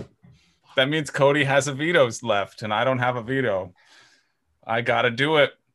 I was saying it's around my number 1. This is my number 1. Damn it, Chris. I have to. I'm sorry. Well, now are we going to end up with winners at war at number 1? No, it'll be placed. It'll be placed sooner than that. But I think it's higher than 10. It has to be higher than 10. It is such like a monumental event that we'll talk about when whoever puts it next puts it, unless Cody vetoes it at that point. All right, because he's the only one who's got a veto left. All right, I'm gonna put token cheese here. This is why I had my veto. Fuck you. Oh, you can veto this, Cody. I am vetoing this right away. I am not going to deal with. I am not going to deal with Token Cheens being here. This is a great season. This is Coach. Guys, we're in 10. We're at 10. We're in 10, and that's nice to say for some season. But this is fucking Coach in jeans. Okay, this is an epic season. This is the Token Cheens to me, and this is why I'm using my veto, because it's the best new player season. I'll go out and say it. So pick something else, Joel. Okay. Well, there you go. All vetoes have been used. I did, Cody. Just so you know, I did put Token Cheens there because I was mad at you. I do have it higher. It'll be a cold day in hell before Token Cheens loses out to some of these seasons. All right, I'll put China at number 10. I wish I already did. I wish I did that, Chris. I did not want to do this. I wouldn't have vetoed it at 10. I have it. I have it at 7. I have it at number 7 for me. That's what you get for playing strategy, Joel, in a game where it's about honesty. It was number 9 in my original list, so close to 10. But with everything that is with the shuffle, it ended up at 7 this time around. But sorry, Joel. Damn it. I mean, Joel, talk about China because you know what happens next. You talk about China. I'm going for a walk. I think China's a great season. I mean, I love when you can have a season that's special, and this is one that like Panama has. This is one that China has. This is like Token Cheens to me. David versus Goliath. These are the seasons that are special without having to have the returnees to it. And there's something about that just feels good when you can have like just a grand slam casting like this, where I think it's another winner that I would have liked to see at Winners at War. Oh yeah, Todd is so fantastic. With Todd, I like Todd. This is the season we got James from. James is amazing. I think Amanda's fun as well. You got Chicken in this season shortly. I mean, this season is just a good time. And the location itself too is one of the best they've ever been at. Mm-hmm. It's the creative hiding of the idol. You don't see that again until really Philippines, right? Like it existing as a part of the set, which is so brilliant. And you get the double idol vote out.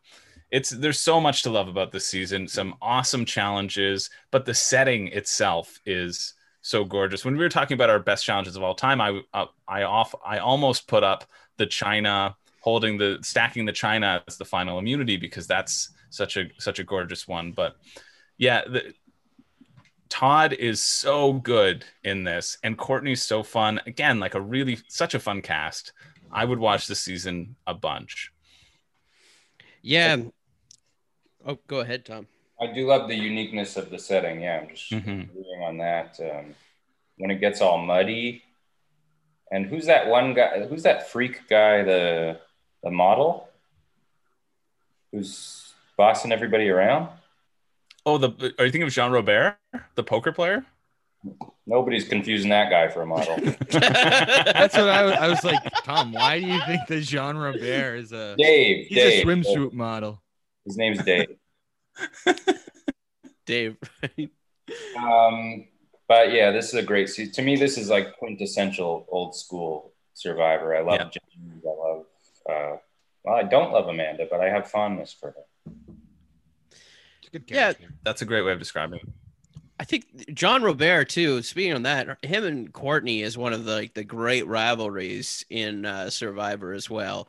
Really funny moments from that. Also, season just kicks off so nice, like you were saying, location. But when they go into that temple and that Christian woman starts crying about being in there, hilarious. Good. Leslie already gave me someone to cheer for to get voted out. Out of here.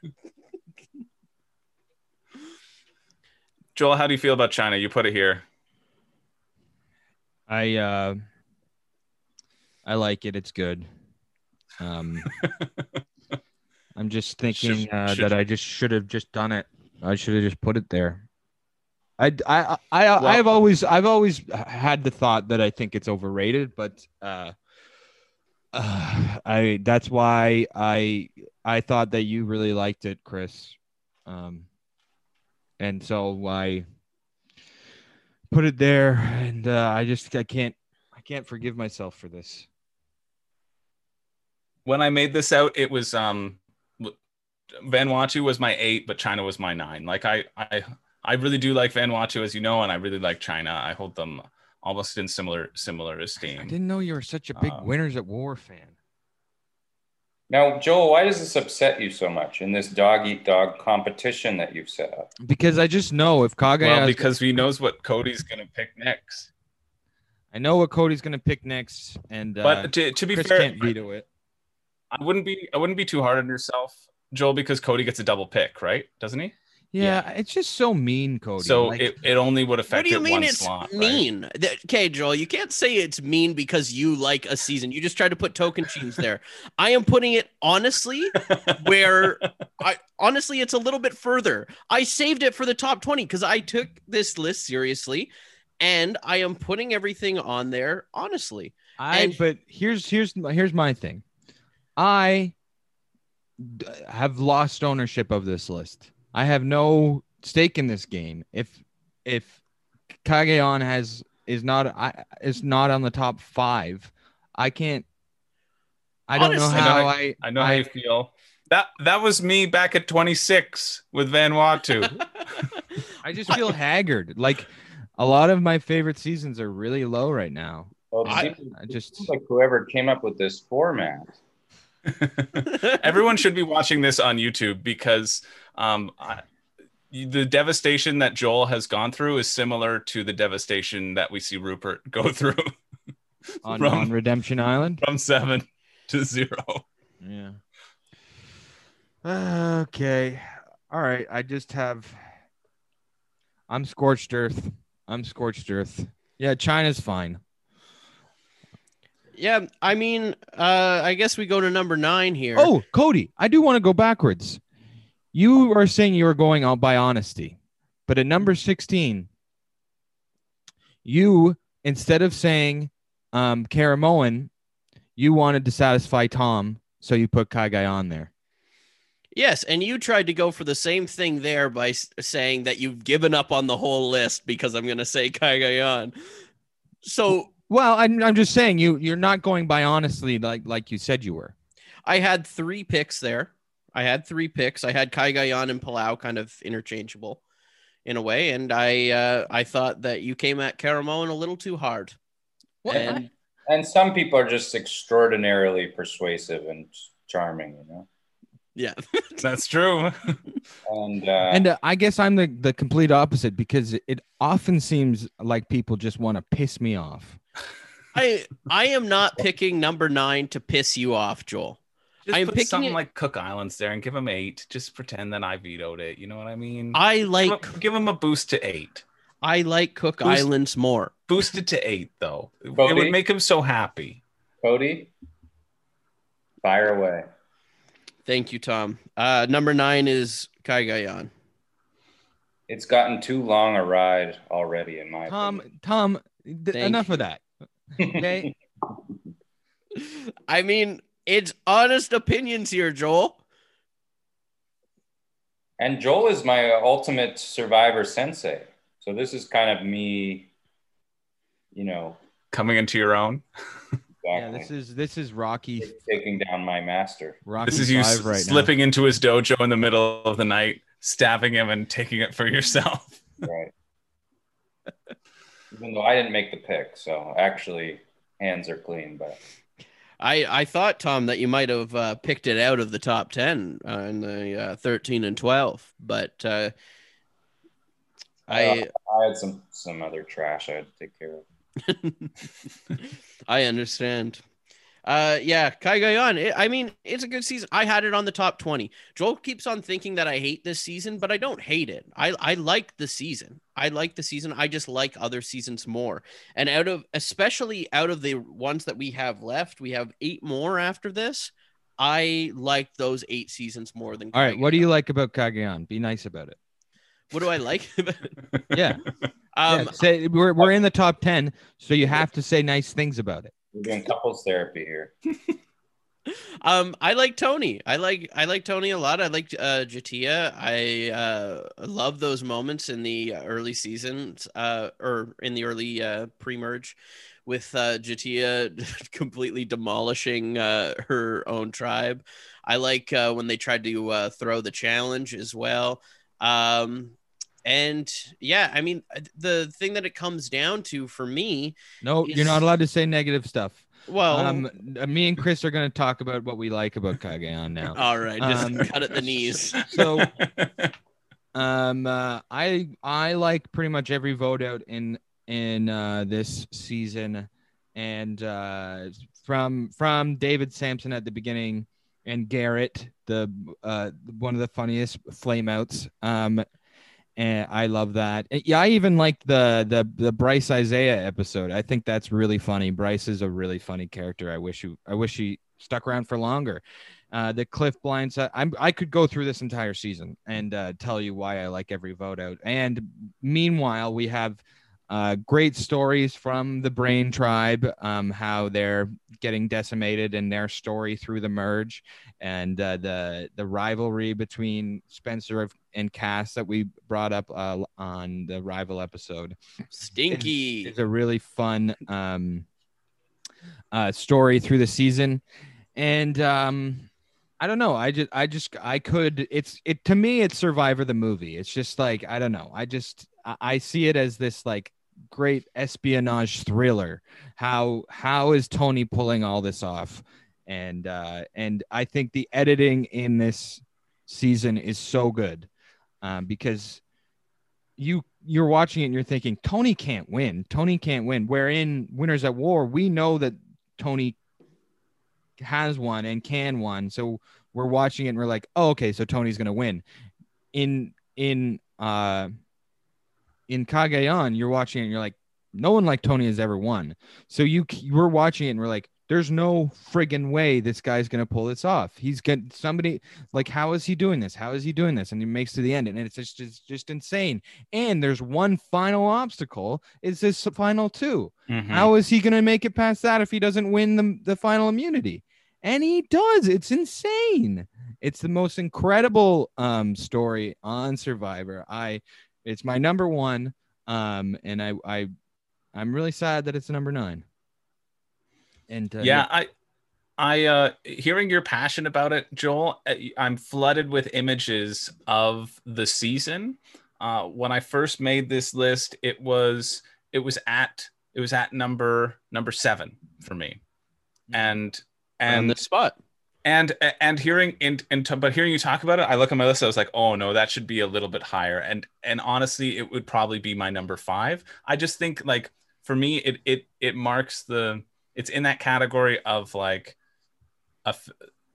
I can hardly find much wrong about the season, and there's only a few seasons that I can say that about. And Tony's Tony. Like Kagayan potentially has even aged like a finer wine with Tony's win on Winners at War. He is fantastic. And it is that how he can't possibly do it, and that's also how I felt in Winners of War. Is like he can't possibly do it again. He's magic to watch, and a great cast. Another of our trivia is that this whole Final Four has been back, and for good reason. Lots of awesome characters. Mm-hmm. Every character is memorable. All right. Tony's Tony, but Phil Shepard's just a big old he's a dud. Yeah. Yeah, he's a mentally ill person who they put on TV and got the country to laugh at. No more negative talk, okay? Let's go to number 9. No more negative talk. Let me say this, Chris, because you said that Joel's passion brought you forward. I watched a video of a woman addicted to drinking her own piss the other day, and trust me, she was pretty passionate about it, and it did not make me want to drink my own piss. Yeah. So I will say, Cody, and I've said this to you before. I'm not sure I have on mic, but I think you should rewatch the season. I think you might. I think you've only watched it once, so I've seen it twice. When did you watch it a second time? I watched it again on. I don't know. I've seen it twice though, but I don't think he has. That's a big old lie. I will say this is the one season I was doing my big binge, and I would always be messaging with Joel, like, what's the next big one? What's the next one that everybody loves? And every time he would say a season, I would watch it and go, absolutely. Of course, that's one of the big ones. And this is the first one that didn't click with me. I might have overhyped it because it is my number 1. Joel, maybe you need to rewatch it. I do. I rewatch it a lot. I think it does get hyped up, and there's a good reason for that hype. But I definitely think there are seasons that I prefer over it. But that's not to say that this isn't a fantastic season, which it is. I just think there are more fantastic ones out there, and I think that it is in the wrong place on this list because I think it should be closer to top 5 than. You had it at 7. It's at 9. Yeah, closer to top 5. He changed his mind. Now it's his 5. All right. 7 is completely equidistant between 9 and 5. Yeah, but not between 5 and 10. Yeah, I really I'm gonna try and salvage this so we can have some fun together. And I'm not mad at you, Cody, and I hope that you try and be nice to me for the rest of this, and let's have some fun. What's your number 8? Well, now I just don't even know. Joel, This is tough because I have a lot of seasons that are very close together. These are a lot of really good seasons, and I think, I don't know here. I think I'm going to put Micronesia. I think I'm going to do Micronesia at 8. Are you kidding? Yeah, that's wild. Okay. I feel like no matter what I said, it was going to be wrong. And you could have said Cook Islands. I like Cook Islands. I do like Cook Islands too, but I mean, it would have been. You think Cook Islands is better than Micronesia? Well, yeah, that's why I chose Micronesia. In fact. Now that I really think about it, yeah. No, I mean, like, this was close with Cook Islands for me too. And I know that's the one that, I mean, Chris did say for me to choose it, but I mean, I think I like Cook Islands a little better than this. Although I love Micronesia. I mean, that's why it was in my top 10 and it was number 8 in here. Yeah. So, I mean, go ahead and give your love for Micronesia, Chris. Oh, I thought you were going to say, give my next pick. No, yeah, that's about enough about it. I think this is a fantastic season for a reason. The fans just demolish it, and I don't mind watching. This is where you actually have fans who come back. Favorites. I mean, I meant the favorites demolished it. These are actual favorites who come. Only back. one fan came back.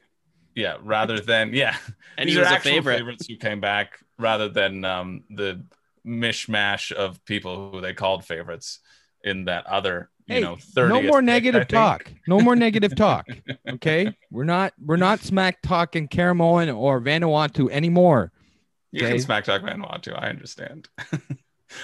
No, there's not much to say. There's not much to add to the conversation about Micronesia that hasn't been said a million times over by a million podcasts. It's going to be high on any list because it's just so friggin' solid. And again, Sarita does some masterwork. Parvati is awesome to watch. Amanda Kimmel does back-to-back final tribal councils, inspiring Russell Hantz to do the same. There's just a lot of greatness here. Yeah, it's a game-changing season. I think similar to I think about Micronesia similar to the way I was talking about Amazon is you can see the shift before and after each season. I mean, obviously going to Gabon from Micronesia you don't, but to the just like the intricacy of strategy, you're seeing it in real time, people thinking of these things that are now these regular ways that people play. It's fun to watch after having seen all the seasons after Micronesia. And Micronesia, especially after the merge, is full of really great characters and that have new stories in this season, some connected to the past, but mostly new stories, because Parvati is a big character in Cook Islands, but she's not bringing any baggage over to Micronesia. So it's basically this a star is born in front of our eyes in Micronesia, and I quite like that. But I mean, people do have this really high, but I don't think anybody. I know a lot of people would say it's their number one, but I don't think. I think it's just people hold it so high because it is a great season, but it's not. I don't think it's very many people's favorites. So you think this was a good spot, Joel? You're not mad at me? No, I think there are seasons that should be. I mean, it's easy to get nitpicky right now. I understand what's going on with you, Cody, so it's fine. I understand how you're picking, so I'm not mad at you. But what do you mean what's going on with me? Why'd you say it like that? I understand your strategy. Sorry, my wording was all off. Oh my God. Okay, I'm trying to make my words satisfy you. I don't. He understands your rationale behind your pick. Yes. Oh, okay. I thought you were saying that I was doing this out of malice or trying to get other things further, or I'm just trying to. I'm trying to be cordial. I'm trying to have fun with this. All right, Joel. I want to have fun with you too. That's okay. We'll save that for off mic. Hard to trust that. That's kind of ominous. But I do think we should start moving on. I mean, Micronesia. We haven't heard from Tom about Micronesia. Yeah, I didn't get to have my say. That's true. It's great. I love it. Where was it on your list, Tom? It was, I guess, right around here. 1, 2, 3, 4, 7th. Yeah. 7.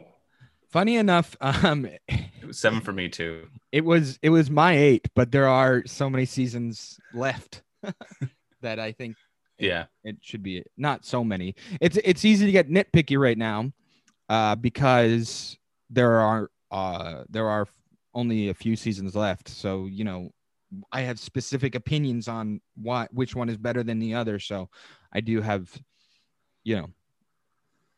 But they're all up there in the top tier, So yeah, exactly. I have to somehow be okay with Cagayan being at 9, so I have to figure this out. Okay, so it's my pick for 7. Spencer's a dud, right? Spencer? Yes, I agree. I like Spencer. Spencer's not a dud. What's your definition of a dud? Kind of boring. He's a bit of a dud. He's definitely not boring. He's fun boring for a bit. Tony, I don't even get into until he comes back later. Okay. I thought I said I stood up for you, Tom. I just stood up for you when he was trying to go after a Caramoan. I just stood up. Yeah, for you. he really did. I'm thinking the Wasn't knife going on this. See, but Tom, does it ever just grind at you when you No, lay at no, bed at night? no. And What are you think going to about say? think What are you about gonna say? how Shane wasn't brought into second Okay. chances, but Spencer was. Okay, all right. If you Enough. keep talking this way, Cody, we might be talking about a different Spencer on my next pick. The one from Token Jeans. Yeah, In case I'm that wasn't clear. really tempted to just put Token Jeans here, Cody. Oh, I think it's me, isn't it? No, it's After me. Cody? Oh, no, it's No. you. Okay. God damn it. I'm sorry, Joel. Okay. I What would like Coach do? I like Cook Islands quite a bit. It's a really fun season, but it's time to put Cook Islands on the list. It is, controversial season, the way they separated the tribes in race, and that just doesn't work out. And it's they go backwards on it very quickly. And the great thing that we got out of it was a very diverse cast and a very strategic cast. I just rewatched the season. Doesn't seem like they're having too much fun. It doesn't seem like anyone's having very much fun out there for this season, which is to be honest, a knock against it. But I quite like it. The strategy, the best thing about Cook Islands is the story of the I-24, how they made it to the end, and it is really triumphant and Definitely really great to see them all, the four of them, celebrating when they get back from that tribal council where they vote out Adam, and it's just a great story. And Yule is a fantastic winner, and not in a weird way, a player, the kind of game bot that is like through his game botness in a way that, like, I don't always love the game bots, but through his game botness you see this kind of emotional, like he talks about his emotions in a mathematic way that you don't see anybody else do. So he's like a very human game bot, which I quite like, sort of like Spock, I guess. I don't know, or Data. You see this the humanity to him, and I like him quite a bit. And Cook Islands is a great season, guys. Yeah, this is the season that made me hope for a blood versus water season, so I could see Candace come back with Billy. and instead she came back with a Cody. Yeah, so they're yippee to me. Candace is like a young Chrissy for you guys to cheer for. I'm not a Candace fan. I'm not a Candace fan. I'm a Candace fan in Blood versus Water. I think she has a good look there because she says "fuck you," or she gets mad. I think that is a bad look. Yeah. I don't know. I think she's fun in Blood versus Water. I'm gonna nominate Adam for most annoying face on Survivor. He could be most annoying, period. Even without the face, he is such a mimbo. I think that this season stands out so much to me too, because, like, I mean, this season was better than it should have been. It was almost against all odds that we got a banger of a season out of this.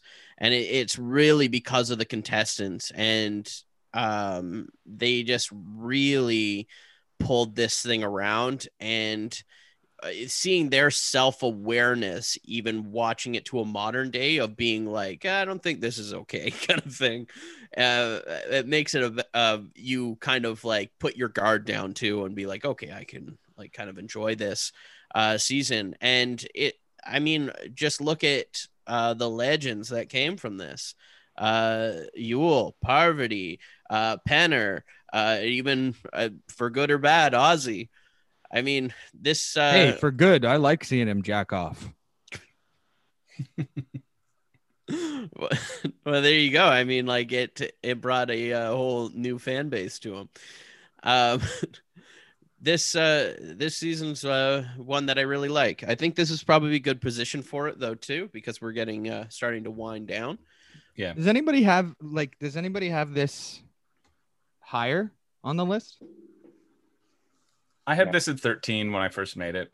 I think without Yule, it does not maybe get past the top 15, maybe past the top 20. I think Yule is by far and away and Penner the best part of this season. Penner's good, but I like Penner when he returns, you know? Yeah. Penner's kind of annoying in this season. I kind of like him still. I still like him, but like for me, it's all about Yule. And Ozzy was great to root for as well. It's those two that it's a more likable Samoa trajectory for the Final Four. I remember watching this in high school, or it might have been. I can't remember how old I was when it came out, but and I remember being really turned off by the race element, but I remember just like, and this was when my Survivor love was secret, so I didn't have anybody to talk about it with, and I remember just reluctantly liking it near the end, and I just remember being like, oh, despite all odds, yeah, like I was just like excited at the end that I liked the season. Well, on the rewatch this past year, it seemed like it was going to be no good. But the race thing is really such a small part of it in the end. Yeah. And like you say, it did introduce diversity. It was the first time where you're like, sort of didn't notice, but you're like, oh, this show's way more interesting when it's not all Adam. Yeah. But also, I mean, they do the race thing and you think, oh, okay, so if in under a good circumstance, this could be a good way to talk about race on Survivor, and they don't really ever end up doing that either. You know, they don't do. Oh, you would not want them to at that time. Oh, that's not going to be. That's not going to be handled well. I would say. That's 3 years after. Who's got a crush on who? Oh no, it's not. But I will say, no, it's 3 years. Yule is good at talking about that stuff. So it had that could have Yule with all these people from like that aren't white, that they are better at talking about it than a bunch of white people would have been at that time. You know what I mean? That's why I think. You know? I think Cowboy tries to do a lot of good talking about it, and they shut him down. Yeah. But the interesting part about those scenes with Cowboy is you do get the Brad and Yule and Becky telling Cowboy, here's why we don't. Yeah, sure. Maybe what you're saying is funny, but we don't want it to come across. We like they do have a conversation about those jokes and why they don't like them, and then it's clear at the end that Jeff didn't get that conversation when he praised. He told Cowboy at the end that he thought the jokes were funny. Oh, does he? Well, yeah. I think Jeff alone. One of my favorite moments of this season, well, it's not one of my favorite moments, but it's a pretty good one, is when I forget who has a headache, but Cowboy helps it. And then you just see that scene. And then when they go to the next challenge, everyone has the same like red rash on their forehead of Cowboy fixing all of their headaches. I think that's a really funny transition. And it also has the best fire making face-off in the history of Survivor. Yeah, they're never going to reach that high. Better than Winners at War? Better than Winners at War. When they both have to use matches and it still takes them half an hour. Oh, right. It's funny. When she runs out of matches. Yeah. Anyway, should we move on to number 6? Yeah. It's me, right? I have no concept. I've been thinking it's me every time. Yeah, this is you, Chris. I have it all written down. Don't worry. Okay, great. Well, number 6, just shy of the top 5. I had this one originally as my number 12. So it's I've always held this one in pretty high esteem, but I think it's really fitting for it to hit number 6, just shy of greatness, because there's one character in this who is constantly aspiring to this sort of greatness and to these heights. You know him from our list as one of the best players of all time, and I've got to put it just shy of the top 5. It's Survivor, Coach Jeans. All righty. Token Jeans at number 6. Cody, since I think you're probably the one that likes it the most, why don't you talk about why you like this season? What's Survivor without Coach? That's what I want to pose to everyone right now. What is Survivor without Coach? This is one of my favorite moments of Coach's Martyr episode. Is my favorite episode of Survivor, where he gets sent to Exile Island and refuses to eat while he is there. And it's just him with his walking stick and then him laying in a pond, and just the best. It's so funny. There's so many great players in this season though, too. Like, I mean, JT's so likable. This is where Tyson comes in too. I'm going to slip over people here, but like, yeah. Taj. And Taj is amazing too. I'd love to see Taj come back. And like the finals of Fishback and JT, you really don't know who's going to win that. It's just a great season. And I think like so many of the challenges stand out to me too, of the final challenge being that giant spider obstacle course. That's a really fun time. I mean, yeah, I just look at this season so fondly, and maybe it's because of Coach and watching his assistant coach stretch him out in the loved one visit. That would be a good blood versus water. Coach and his assistant coach. Yeah. Honestly, I'd get on board if it was Coach and his assistant coach. So, what if it was a Redemption Island where instead of Coach and Ozzy, it was Coach versus his assistant coach? Yeah. I'm on board at Coach. And I think when you're to look at this season and just see that it's like one of my favorite players to watch, one of my favorite challenges, one of my favorite episodes, it's just, there's so much working for it that, I mean, it's undeniable. So it's sad to not see it in the top 5, but I mean, like I said, anything in the top 10 is a good position, but damn. It's okay, Cody. I can teach you what this sort of heartbreak is like to go through. I got Game Changers at 19 already. Don't you worry about it. Yeah, before that, there was a certain second chance season that was at number 22. Tom, any thoughts on Token Jeans? Well, it's the Coach show. I mean, I've been pretty vocal about these seasons that are sort of, highlight one guy. How long does he make it in? I can't remember. 26, day 26. Yeah, he's like 7th. I guess, it's nice that it's the Coach show, but then there is real gameplay going on at the same time. Mm-hmm. JT's a good winner. Fishback. I don't quite get all the Fishback love. He's pretty fun. Yeah, he's people see him as a really big strategist. And I think he's good as a character.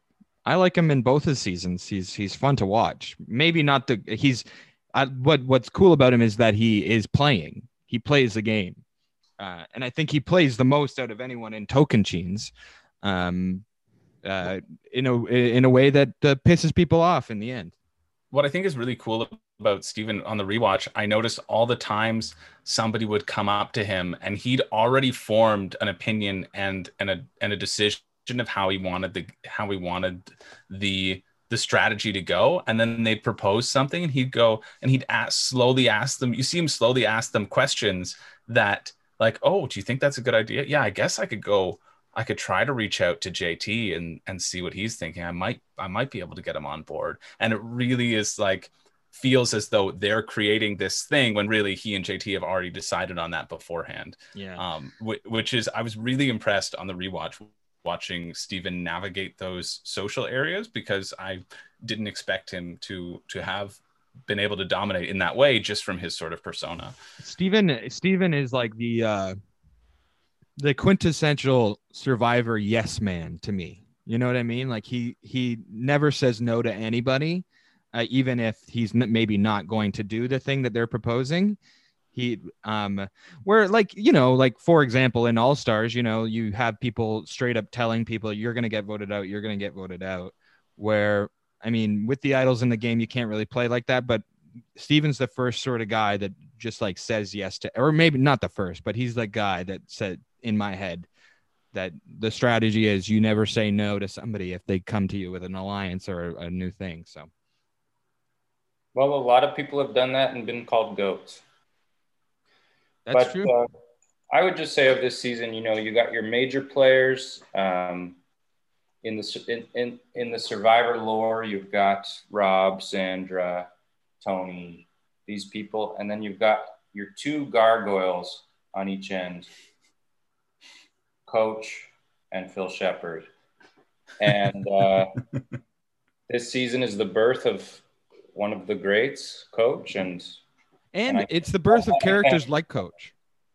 What's that? It's a birth of a Survivor casting more people like Coach, which goes on to them casting a certain specialist, which everybody cries about all the time.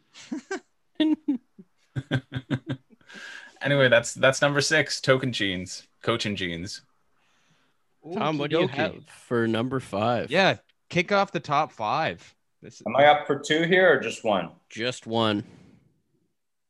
All right. Right, because then we flip. Mm-hmm. Well, then. I have 2 here that I have basically tied, so just give me a quick second. This is a big choice. It is top 5. Yeah. At number 5, I'm going to put a season which I loved very much. It feels sad at this point to let anything go. Mm-hmm. But I will put here season 33, Millennials versus Gen X. Perfect. Happy to see it at here. I didn't want it to be. I like this season a lot, but it wasn't in my top 10. So yeah, I had it at 6 here. So it's my number 4. I would have rathered a different one, but it honestly would have made the top 3 if it didn't get through here. But it's so good. The big thing I always think about this season is that as we've spoken of, Cal Wrong has such a nasty feel to it. I guess mostly because of those 2 guys, but I guess they sort of taint the whole season. And then the follow-up, I think it must be purposeful, is just so sweet and nice. It's just, there's so many nice, good people on it. And it really feels like people are kind of taking care of each other, even though obviously they need to slit each other's throats. It's a feel-good season, right when you need one. Yeah, I think the fact that everyone is almost transparent in this season adds to a lot of that like niceness, where like everyone kind of knows that they're strategizing and they're being open that they're strategizing, and it gives us as a viewer more of the idea of like, wow, all of these people can win. Like this, for me, watching this season had the most like, which of these people are going to win, because this could go anyway. Yeah, it's a really well edited season. The stories there are very well told. The Adam stuff, the David Wright redemption arc is one of my favorites stories told. Obviously, there are characters that we don't know as much as them. Sunday and Jessica and Brett, I think, are people that could have gotten big edits from what people have said. Like they were all playing. Even the people that didn't seem to be playing in our eyes were Like they feel like they're all playing to me, to be honest. Yeah. No, I know. We just don't see like Sunday's perspective on certain votes and stuff like that. And obviously, it's because of the end game and stuff. But I feel like this is one of those seasons that I would like to see more episodes of in the middle, or like longer run times, so to see everything, because it is really fun. And obviously, the rock draw is an incredible tribal council for me. It's a top 10 moment. I remember when I watched it, I was on my feet. And I think Ken McNichol's one of the great underrated players of all time. Underrated players? Well, underrated personalities, perhaps. Right. That's the thing, though. Like, this season's so endless with just like it was a grand slam casting on this one too. Yep. Like Michaela as well, and I was so excited to see her come back in Game Changers, with Joel's hated moment of her sipping the tea. But I'm all for it, and I'm all for Millennials versus Gen X. I'm glad it's in the top 5. I'm really happy about it being in the top 5 because it's so good. It's so good. Where they just want to. It's like they can't sometimes get out of their heads to cast hard bodies, and then every time they do, it's boring, and then every time they go the other way and cast character people, you get the best seasons. Mm-hmm. Yeah.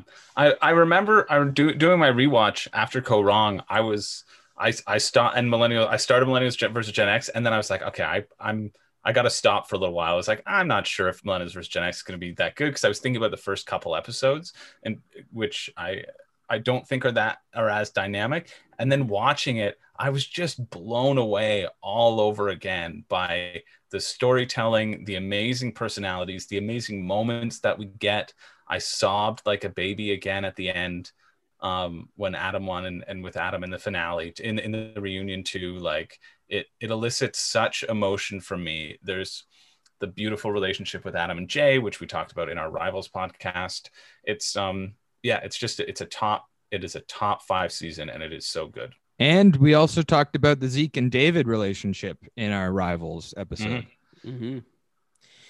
Yeah. I mean, a perfect way to top off our top 5, Tom.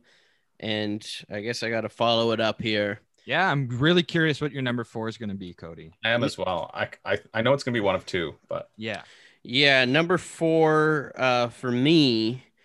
I think I've kind of alluded towards what my top 4 were throughout this, and this one just didn't quite top it, even though it's a season that I enjoy a lot, and also just means a lot to the podcast too, because I think it's the first season we ever covered on here. But I got to put Pearl Islands. Okay, not my list. This is not my list at all, I guess. I can't. Can I not make a pick that doesn't piss you off? I am happy with Pearl Islands. Pearl Islands was my 11. I like Pearl Islands, but I don't think it's top 5 material, to be honest. Oh my God. So that's one of the best first episodes. Oh yeah. Best first episode in maybe in all 40 seasons. Yeah. Winners at War is pretty special too, though. Yeah. I mean, Pearl Islands was my number 2. Like, so I was hoping it could go way farther. I love this season so much. Oh my gosh. Ooh, boy, do I get excited talking about it, because it's this in Panama is the one where I recommend to people all the time, because you can't watch Pearl Islands and not be like, holy shit, this is fun. And it's just like, there's just great characters just from the get-go, and one of the more idiosyncratic winners up to that point. And obviously we get so many icons from this season, including Lil. Yeah. Mm-hmm. Even with the Outcast twist, it manages to be a pretty high season. Yeah. So, and we get Dara, the funeral parlor director. Yeah, we get Balboa, the snake. Mm-hmm. And we get Rupert. We get his glory, in his prime. The legend, Rupert Bonehead. Tom, where was this season for you? You really liked this one, right? I loved it. I had it at 5. Oh, so, okay. Yeah. Or no. Yeah. Yes, I did. Yeah, it's just I'm actually we have 3 spots left. Yes. Yep. And I'm only seeing 2 seasons on my list. Who did you forget? I'm confused now. I might be regretting picking 33. Maybe something sneaking by. There might be a little sneaky one in there. I will say there's one original cast season left. But I think after Pearl Islands here, Joel, it is your... No, we're not done talking about Pearl Islands. Come on. What do you have to say about it, Cody? Oh, yeah. I mean, it's a season that I hold dear to me. If anything, I think that Lil knocked it down a spot. And I think we finally got the definitive answer to Albert or Burton. Yeah, so Burton wins out at Albert at the end of the day here. But yeah, a lot of great moments. Obviously, the dead grandma moment too. And Johnny Fairplay. Yeah, friend of the pod. Classic moment that you can't not talk about at some point. And also just like so many things that just when you talk about Survivor, you're like, oh, the guy with the tie-dye shirt, or like to non-Survivor fans, or like the dead grandma moment. Like these are moments that kind of like went outside of the realm of Survivor, which made this season really cool as well. It kicked it into gear. Yeah, I mentioned first episode is the one of the best, if not the best. I mean, one of the other ones on the list left here has probably one of the arguments for best, if not 2 of the ones on the list left. But yeah, I'm happy to see it on here. I'm sorry, Joel, it's not number 2, but this is like for me a great spot for it. Okay, Pearl Islands, and my pick for number 3, right? Mm-hmm. I'm picking Winners at War here. Putting it. Yeah, I knew you would. Oh, that's what happened. I had scratched it out. Winners at War. They're coming for more. Winners at War. It gave us the best Survivor theme song of all time. Yes. Better than more iconic. Move over that song because you better be ready.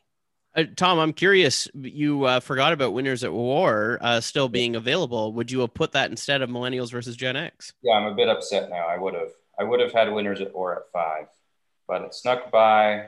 And you know what? It's okay. It's worthy enough.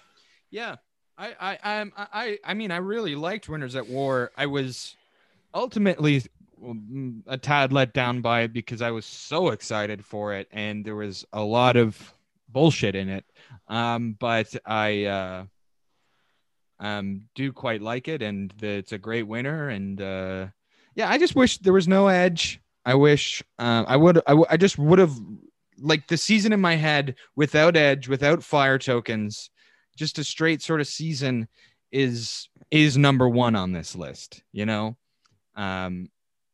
I know it's number 1 on Chris's list, but I can't see through its flaws, kind of. And Mimi's giving me some fries right now, so somebody else talk. I find it disappointing to see all the old school players go out first. Yeah, because to me that's the half. Those are the people I relate to more. Yeah. Honestly, even though I had it as my number 1, I'm fine with it being number 3 because of all of its flaws, right? I think it's atrocious that Natalie, being the first boot, could come in second over Michelle Fitzgerald, right? I like the fire tokens. I like when they're adding these new things and trying it out and having this sort of economy and currency that you can have an additional thing to barter with. The idea of it really gets me excited for potential future iterations, and I think it was cool working out the kinks, and I just loved seeing all of the winners come back. I loved the moment after the first or second battle back when it's like your time's over and everybody's talking, and Amber talks about how she didn't feel like she like deserved to be there, and there's all these emotional, beautiful moments that you get with these people who have given us so much joy and given us such great TV over the last 20 years. And I think it's a testament to the show. I think it's awesome that it's made the podium, and it was such a special watch. And I physically jumped out of my couch and high-fived Renee so hard her hand came clear off when Tony won that fire challenge, because I wanted Tony to win so badly, and it was just a perfect finish. I mean, Tony winning Winners at War was one of the most thrilling things of a horrible year in 2020. To me, that was it kept me going for the rest of the year, just knowing that Tony won. I think the Extinction Island was a bit of, it was a black mark on the season. And also the fact that Natalie was able to gain so many more tokens because she was there for so long. Yeah. To the point where her win at the end was almost a foregone conclusion. I mean, not quite, but she had. I know Wendell almost took her too. Right. I like Edge of Extinction more in the first Edge of Extinction season. Well, you got Reem. You got Reem, and it's more of a society there than maybe the idea was to make it more of like the game of Survivor there, but it just seemed in Winners at War. But the fire tokens and the log challenges and all this stuff, it just was like I'd rather just see them interacting, like we showed on Edge of Extinction. The society is that you show up and Reem tells you how mad everybody is at you. Yeah, exactly. They should have had Reem's big head on Edge of Extinction and Reem there with her arms crossed. Would that have put it to your number one? Yeah. That's part of how they talk about you go to heaven and you can request for anything. My request would be to see Winners at War without Edge of Extinction. Just sit in a room and then watch, I don't know, John Carpenter's Firestarter, the movie that he didn't make. I would sit down and watch that, and then watch Winners at War without Edge of Extinction. Sounds like it's going to be really cool when you die. Oh man, I can't wait. Can't friggin' wait to die. Especially after this list. Yeah. Well, Chris, it's time for you to choose number 2. And don't give away what number 1 is. Yeah, you're the kingmaker here, though, Chris. Mm-hmm. I am the kingmaker. Usually I hate that in games. But here the power feels nice. And I take this responsibility very seriously. This is the way I had it on my list. These were my 2 and 3 because Winners at War was my number 1. So I'm really thrilled that my number 2 and 3 and my top 3 made it to the top 3. So that is pretty exciting. It must be nice. And would have loved for that to happen to me. It feels great. My number 2 is Vanuatu. No. My number 2 is an incredible season, and it shows again what great characters can make. Great characters can make a really good season, and I'm really torn. I'm really torn between these two, but I gotta go with my initial placement, and I hope while I would like it would have been fitting for this to be at number 1. Sometimes in this type of story, the Goliaths end up on top, and it's David versus Goliath I'm putting as my number 2. Good. I think it's an exceptional season, but I think the other one that's left is a little bit more exceptional, and so that's why David versus Goliath is number 2. All right, Cody, you love this season. My prediction is that you disagree with Chris's pick, but I mean, I don't necessarily disagree with it because I think I felt kind of the same way where these two were really back and forth with me. And I don't know in the moment that I wouldn't have said the same thing. Maybe I would have went different, but for me, I almost went different in the moment just to have a David and Goliath story up top. That's number one. Yeah. There's almost a thing for me where I think about David versus Goliath, and maybe because it's so competitive with Hero or with the other season that that I almost think that because it's original cast or like new cast kind of thing that I might have put it at number one. But I think because I just love this season, and that's what I want to say about it. I think that almost every cast member has something to offer to it. Jessica Pete definitely does. Well, I won't deal with any slander here, Joel. She does. Her vote out is great. You get the clearly editor manipulation of Christian looking up at Jeff with googly eyes from like his response before, but it's just such a good moment, a good punch in on him that for this season, like going into it, I was super excited. I was excited because of Mike White. I was excited because of Johnny Mundo, the mayor of Slamtown. I'm just genuinely a fan of the shaman of sexy. Yeah, I'm a genuine fan of the two of these people. So I thought, like, okay, I already have my people to root for. And the cast is so good in this that I'm not rooting for them. I'm rooting for someone else. Because how could you not root for Christian? I mean, this cast is incredible. And I think, like, the challenges in it, even from, like, the very first episode with Pat, like, getting taken out of it and just really going with Jeff's narrative that he's so protective of in this season, especially where if anyone tries to challenge the David versus Goliath narrative that he is putting forth, he will slam them down hard. I love this season. Well, I do want to say that I think this season probably should have been disqualified from the list because Mike White was on weed. He was what? Did you hear about this? He was on weed? Well, if you watched Russell Hant's YouTube show like I do, you would know that Mike White apparently snuck some weed onto the show, which could, is a big performance enhancer. It added to the extra focus that he had to get him to the end. It definitely made him Survivor David versus Goliath is for babies. That's why I give weed to my baby. I let my baby smoke from the bong. Billy Madison? But I had this at number 2 as well. I'm happy it's here. It's a very sweet season. I actually mix it up with 33 all the time because they're both the sweetheart seasons. Mm-hmm. And I can't wait to see Christian come back. Yeah.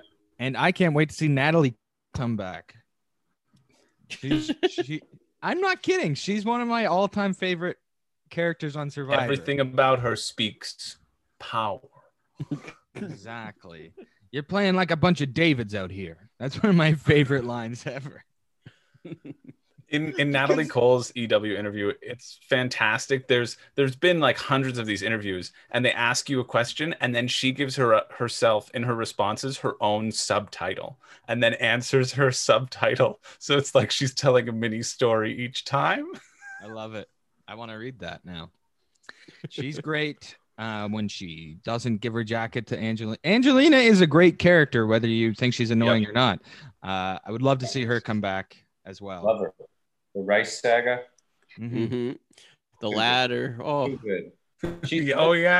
Like she feels like she was written to be on The Office. Like she doesn't feel like a real person. Too funny in her pettiness and everything.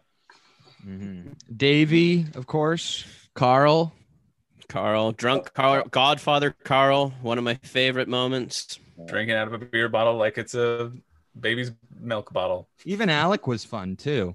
Alec was so fun. I that's the most sad I was in that season that he broke his contract. So we'll never see Alec back. But he was so good in that season, and he was so good to the point where, like, usually when someone does something like that, they wouldn't feature them at all, but they featured him so much because you had to. I'm not going to lose any sleep on Alex not coming back, but he was fun. Yeah. For the kind of surfer hard body he is, he's a fun guy. What about Jeremy? Do we like Jeremy? Natalie Cole refuses to name his name in her interview. She's like, and that person who I will not name. Oh my gosh. Yeah, he got that Natalie napalm in his eye. I think this is I mean, of course, we've talked about this season on our podcast a lot. We've talked about the next one on our list a lot, but I'm excited. I think we should get to it. We should get to the number one. Tom has chose this position so that he could announce number one for us all. Are you ready? The winner of number one is season 26, Kara Moen. Fans versus favorites. You gave me the spot. I'm going to use it as I like. No, of course, the winner, I mean, it's almost anticlimactic. This season is too good. Mm-hmm. The culmination of old school Survivor, the finale we all love and need for that era and time. Heroes versus villains. Go ahead. You said it, baby. I think, the fact that it does just feel like, that if Winners at War is the finale of New School, the seasons 20 through 40, Heroes versus Villains is the finale of seasons 1 through 20, and my God, it's Survivor the movie. That's all. It's also just a good. It's there. It's all there, and everything you can get out of a Survivor season is in that season. What I love with having these as the finales, the 20 and the 40, is that in Heroes versus Villains, you get this, you get the proof that yes, the early schools of Survivor were about relationships, and it doesn't matter how much scheming that happens. Sandra builds those relationships, and Russell feels like he's entitled to it because of his strategy, and Parvati feels like she's going to win it because of her strategy, and it's Sandra who has been constantly reaching across the aisle and making friends with the heroes because she knows they're going to be on the jury that's able to take the votes. Mm-hmm. And that's something that Natalie Anderson is incapable of doing, even spending 35 days with the entire jury. It's a testament to Survivor which is a game about relationships, and it's a fantastic season from start to finish. Cody? Yeah, I mean, Coach season made it to number one. What can I say? He's great. We all feel like winners. This is my favorite Coach season. I don't know if I would go that far because how can my favorite Coach season? That's why I said my favorite. That's why I said it was my favorite. How can you even rank them? That's how I feel. How can you even rank the three? They're all perfection. Okay. But I mean, the first episode of the fucking thing. How do we even rank them? We'll have a podcast ranking them. Draft style. Yeah, I mean, the first episode of this one also, I mean, like Pearl Island's, of course, one of the best first episodes, but Winners at War as well. But Heroes versus Villains, oh my God, what a first episode on this one. What a first challenge. The first challenge, of course. The great, this is where we get a little bit of the Jerry and Coach, will they, won't they, that we've all been dreaming of. We get Rob daring Coach to her just trying to find an idiot that would go for that coconut on that tree, and Coach goes in slow motion. Just beautiful. But beside just Coach, we have so many great things. Like when Coach also talks to Tyson after that tribal council, and Tyson says that no one likes his stories. They mock him. Take that feather off your ear. You look like an asshole. perfect. Everything about this season is just perfect. And the fact that Sandra wins twice in this one too, proving to not only like, I feel like a big doubter of like I was a bit of a doubter of Sandra. I think Jeff was a doubter of Sandra, and to topple a person that should have won the last season, Russell, and as well as Parvati, who's like an all-timer as well. Beautiful finale. And just to see all of these people, whether you're seeing them be better in this season, whether you're seeing like JT be worse, or like Colby be worse, and you're like, I guess they weren't that good of players, but even everything James too, you see a different side of James, and you see also Russell somehow beat fan favorite champions Rupert and James in this in the fan favorite award. It's just, everything's just firing on all cylinders, where you just really, I mean, if you're a Gabon head like me, maybe you don't get the most of Randy or Sugar, but I mean, it was still fine. But yeah, this season just hit. I think one of the ultimate stories is Weak Colby. It's like straight out of a Greek tragedy. It's just too good. Oh, when Coach drags them. And I'm so glad to see both Sandra win so high on the list, because she's the queen. Yep. Mm-hmm. She's the queen. Queen stays queen. Mm-hmm. Yeah, I mean, there's what else can you say about a season this damn good? It's just good TV. I implore people to watch this and say they don't like it, even if they've never watched the show before. Was this number one on all of your lists? Where was it? Was mine, yeah. I will say, I was saying that Cagayan was my number one earlier, but I mean, it was my number two because Heroes versus Villains was my number one. Joel, you said number two was Pearl Islands. It seems like you're backtracking. Yeah, I am backtracking, actually. That's exactly what I'm doing. You're right. Yeah. Because in my head, I like, everyone has, it's the best season, and then you have your favorite season. You know what I mean? Like, Heroes versus Villains is the boring pick. So Heroes versus Villains is my number one, and then my number two is my favorite season is Cagayan. And then my number two was Pearl Islands. Yeah. Cody, what about you? This I mean, it was, I think, the same with Chris. It was very close with David versus Goliath, but it would have won out that battle. Heroes versus Villains was my number. It was Heroes versus Villains, David versus Goliath, and then Token Jeans number three, which was a crushing blow. But must have been terrible. Oh, sorry, yeah. Tom, we cut you off. No. Did you have this one, Chris, or your one was 40? My one was Winners of War, but this was number two. Yeah. And David versus Goliath was 3 for me. But honestly, in talking about it, I'm kind of glad it worked out that way. Like, I still rank Winners of War probably more higher than most people here. But I think there are flaws in Winners at War, and I don't see very many flaws with Heroes Villains. My regular spiel is that I hate superhero movies, and I'm always a bit jealous of people who can enjoy all these movies, and Survivor has become my MCU, and this season is the ultimate proponent of that. I mean, 40 would be too, but this season's just, yeah, it's Avengers Endgame, right? I mean, I wouldn't know because I don't watch those things, but well, you're gonna have to catch up, because next week's draft is all the movies of the MCU.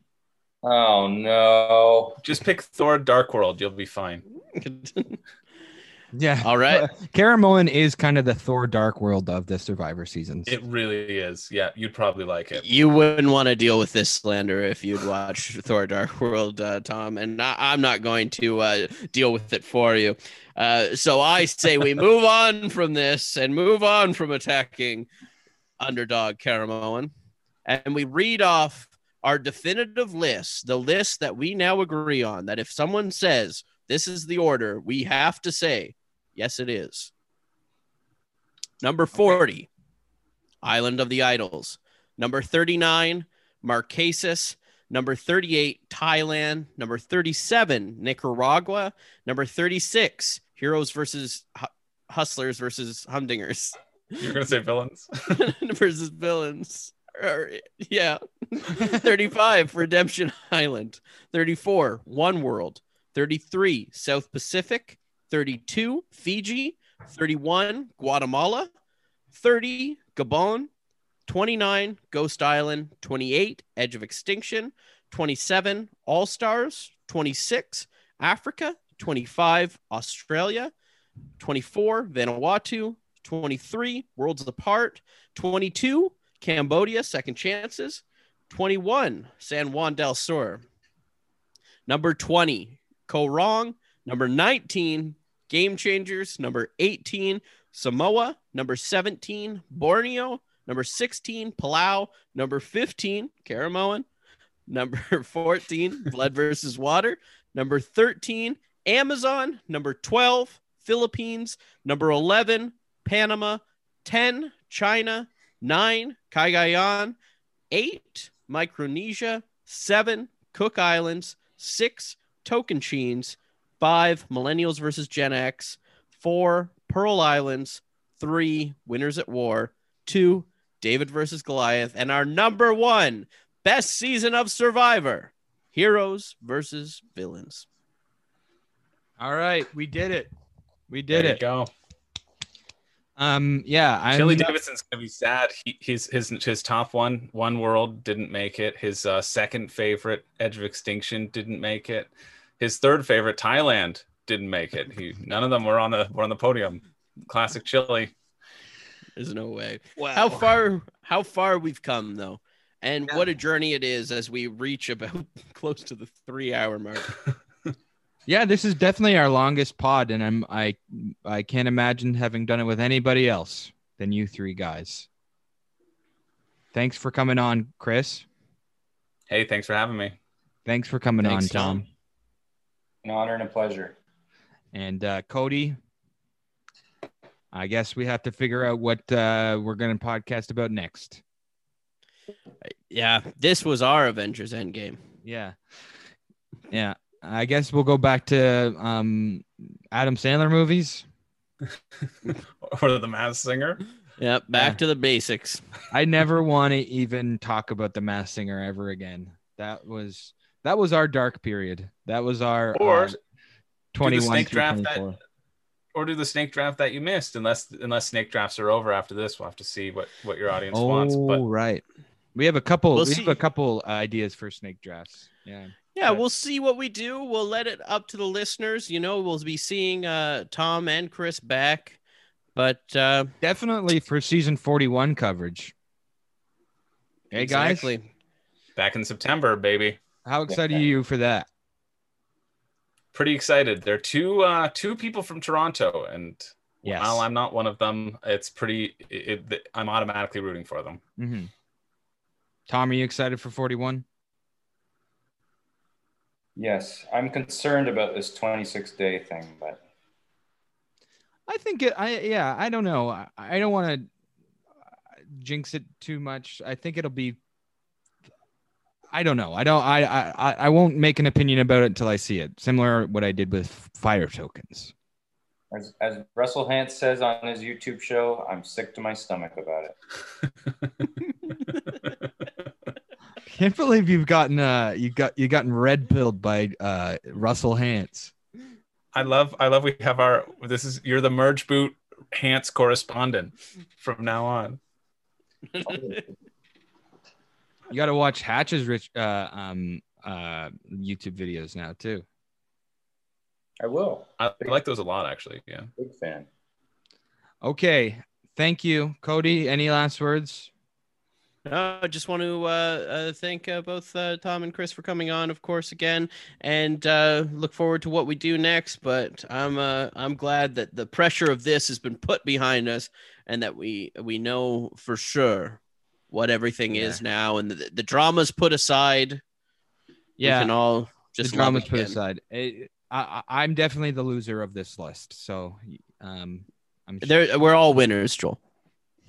At war. Like, I'm not good. You better be ready. All right, everybody. Thank you for listening. And remember to rate, review, subscribe. Check out the YouTube channel. Subscribe to that too. And Spotify. Do you think Spotify sounds better in a British accent? Spotify. That wasn't. Oh, Spotify. It seemed like we were about to wrap up. I don't know, but then I said Spotify in a British accent, and I got all excited because I thought it sounded. The first good. one wasn't British. Do another 20 minutes on this. Yes, Yeah. That's what I agree with. Spotify. Goodbye, everyone. Okay, ending recording. Where the hell? Wow.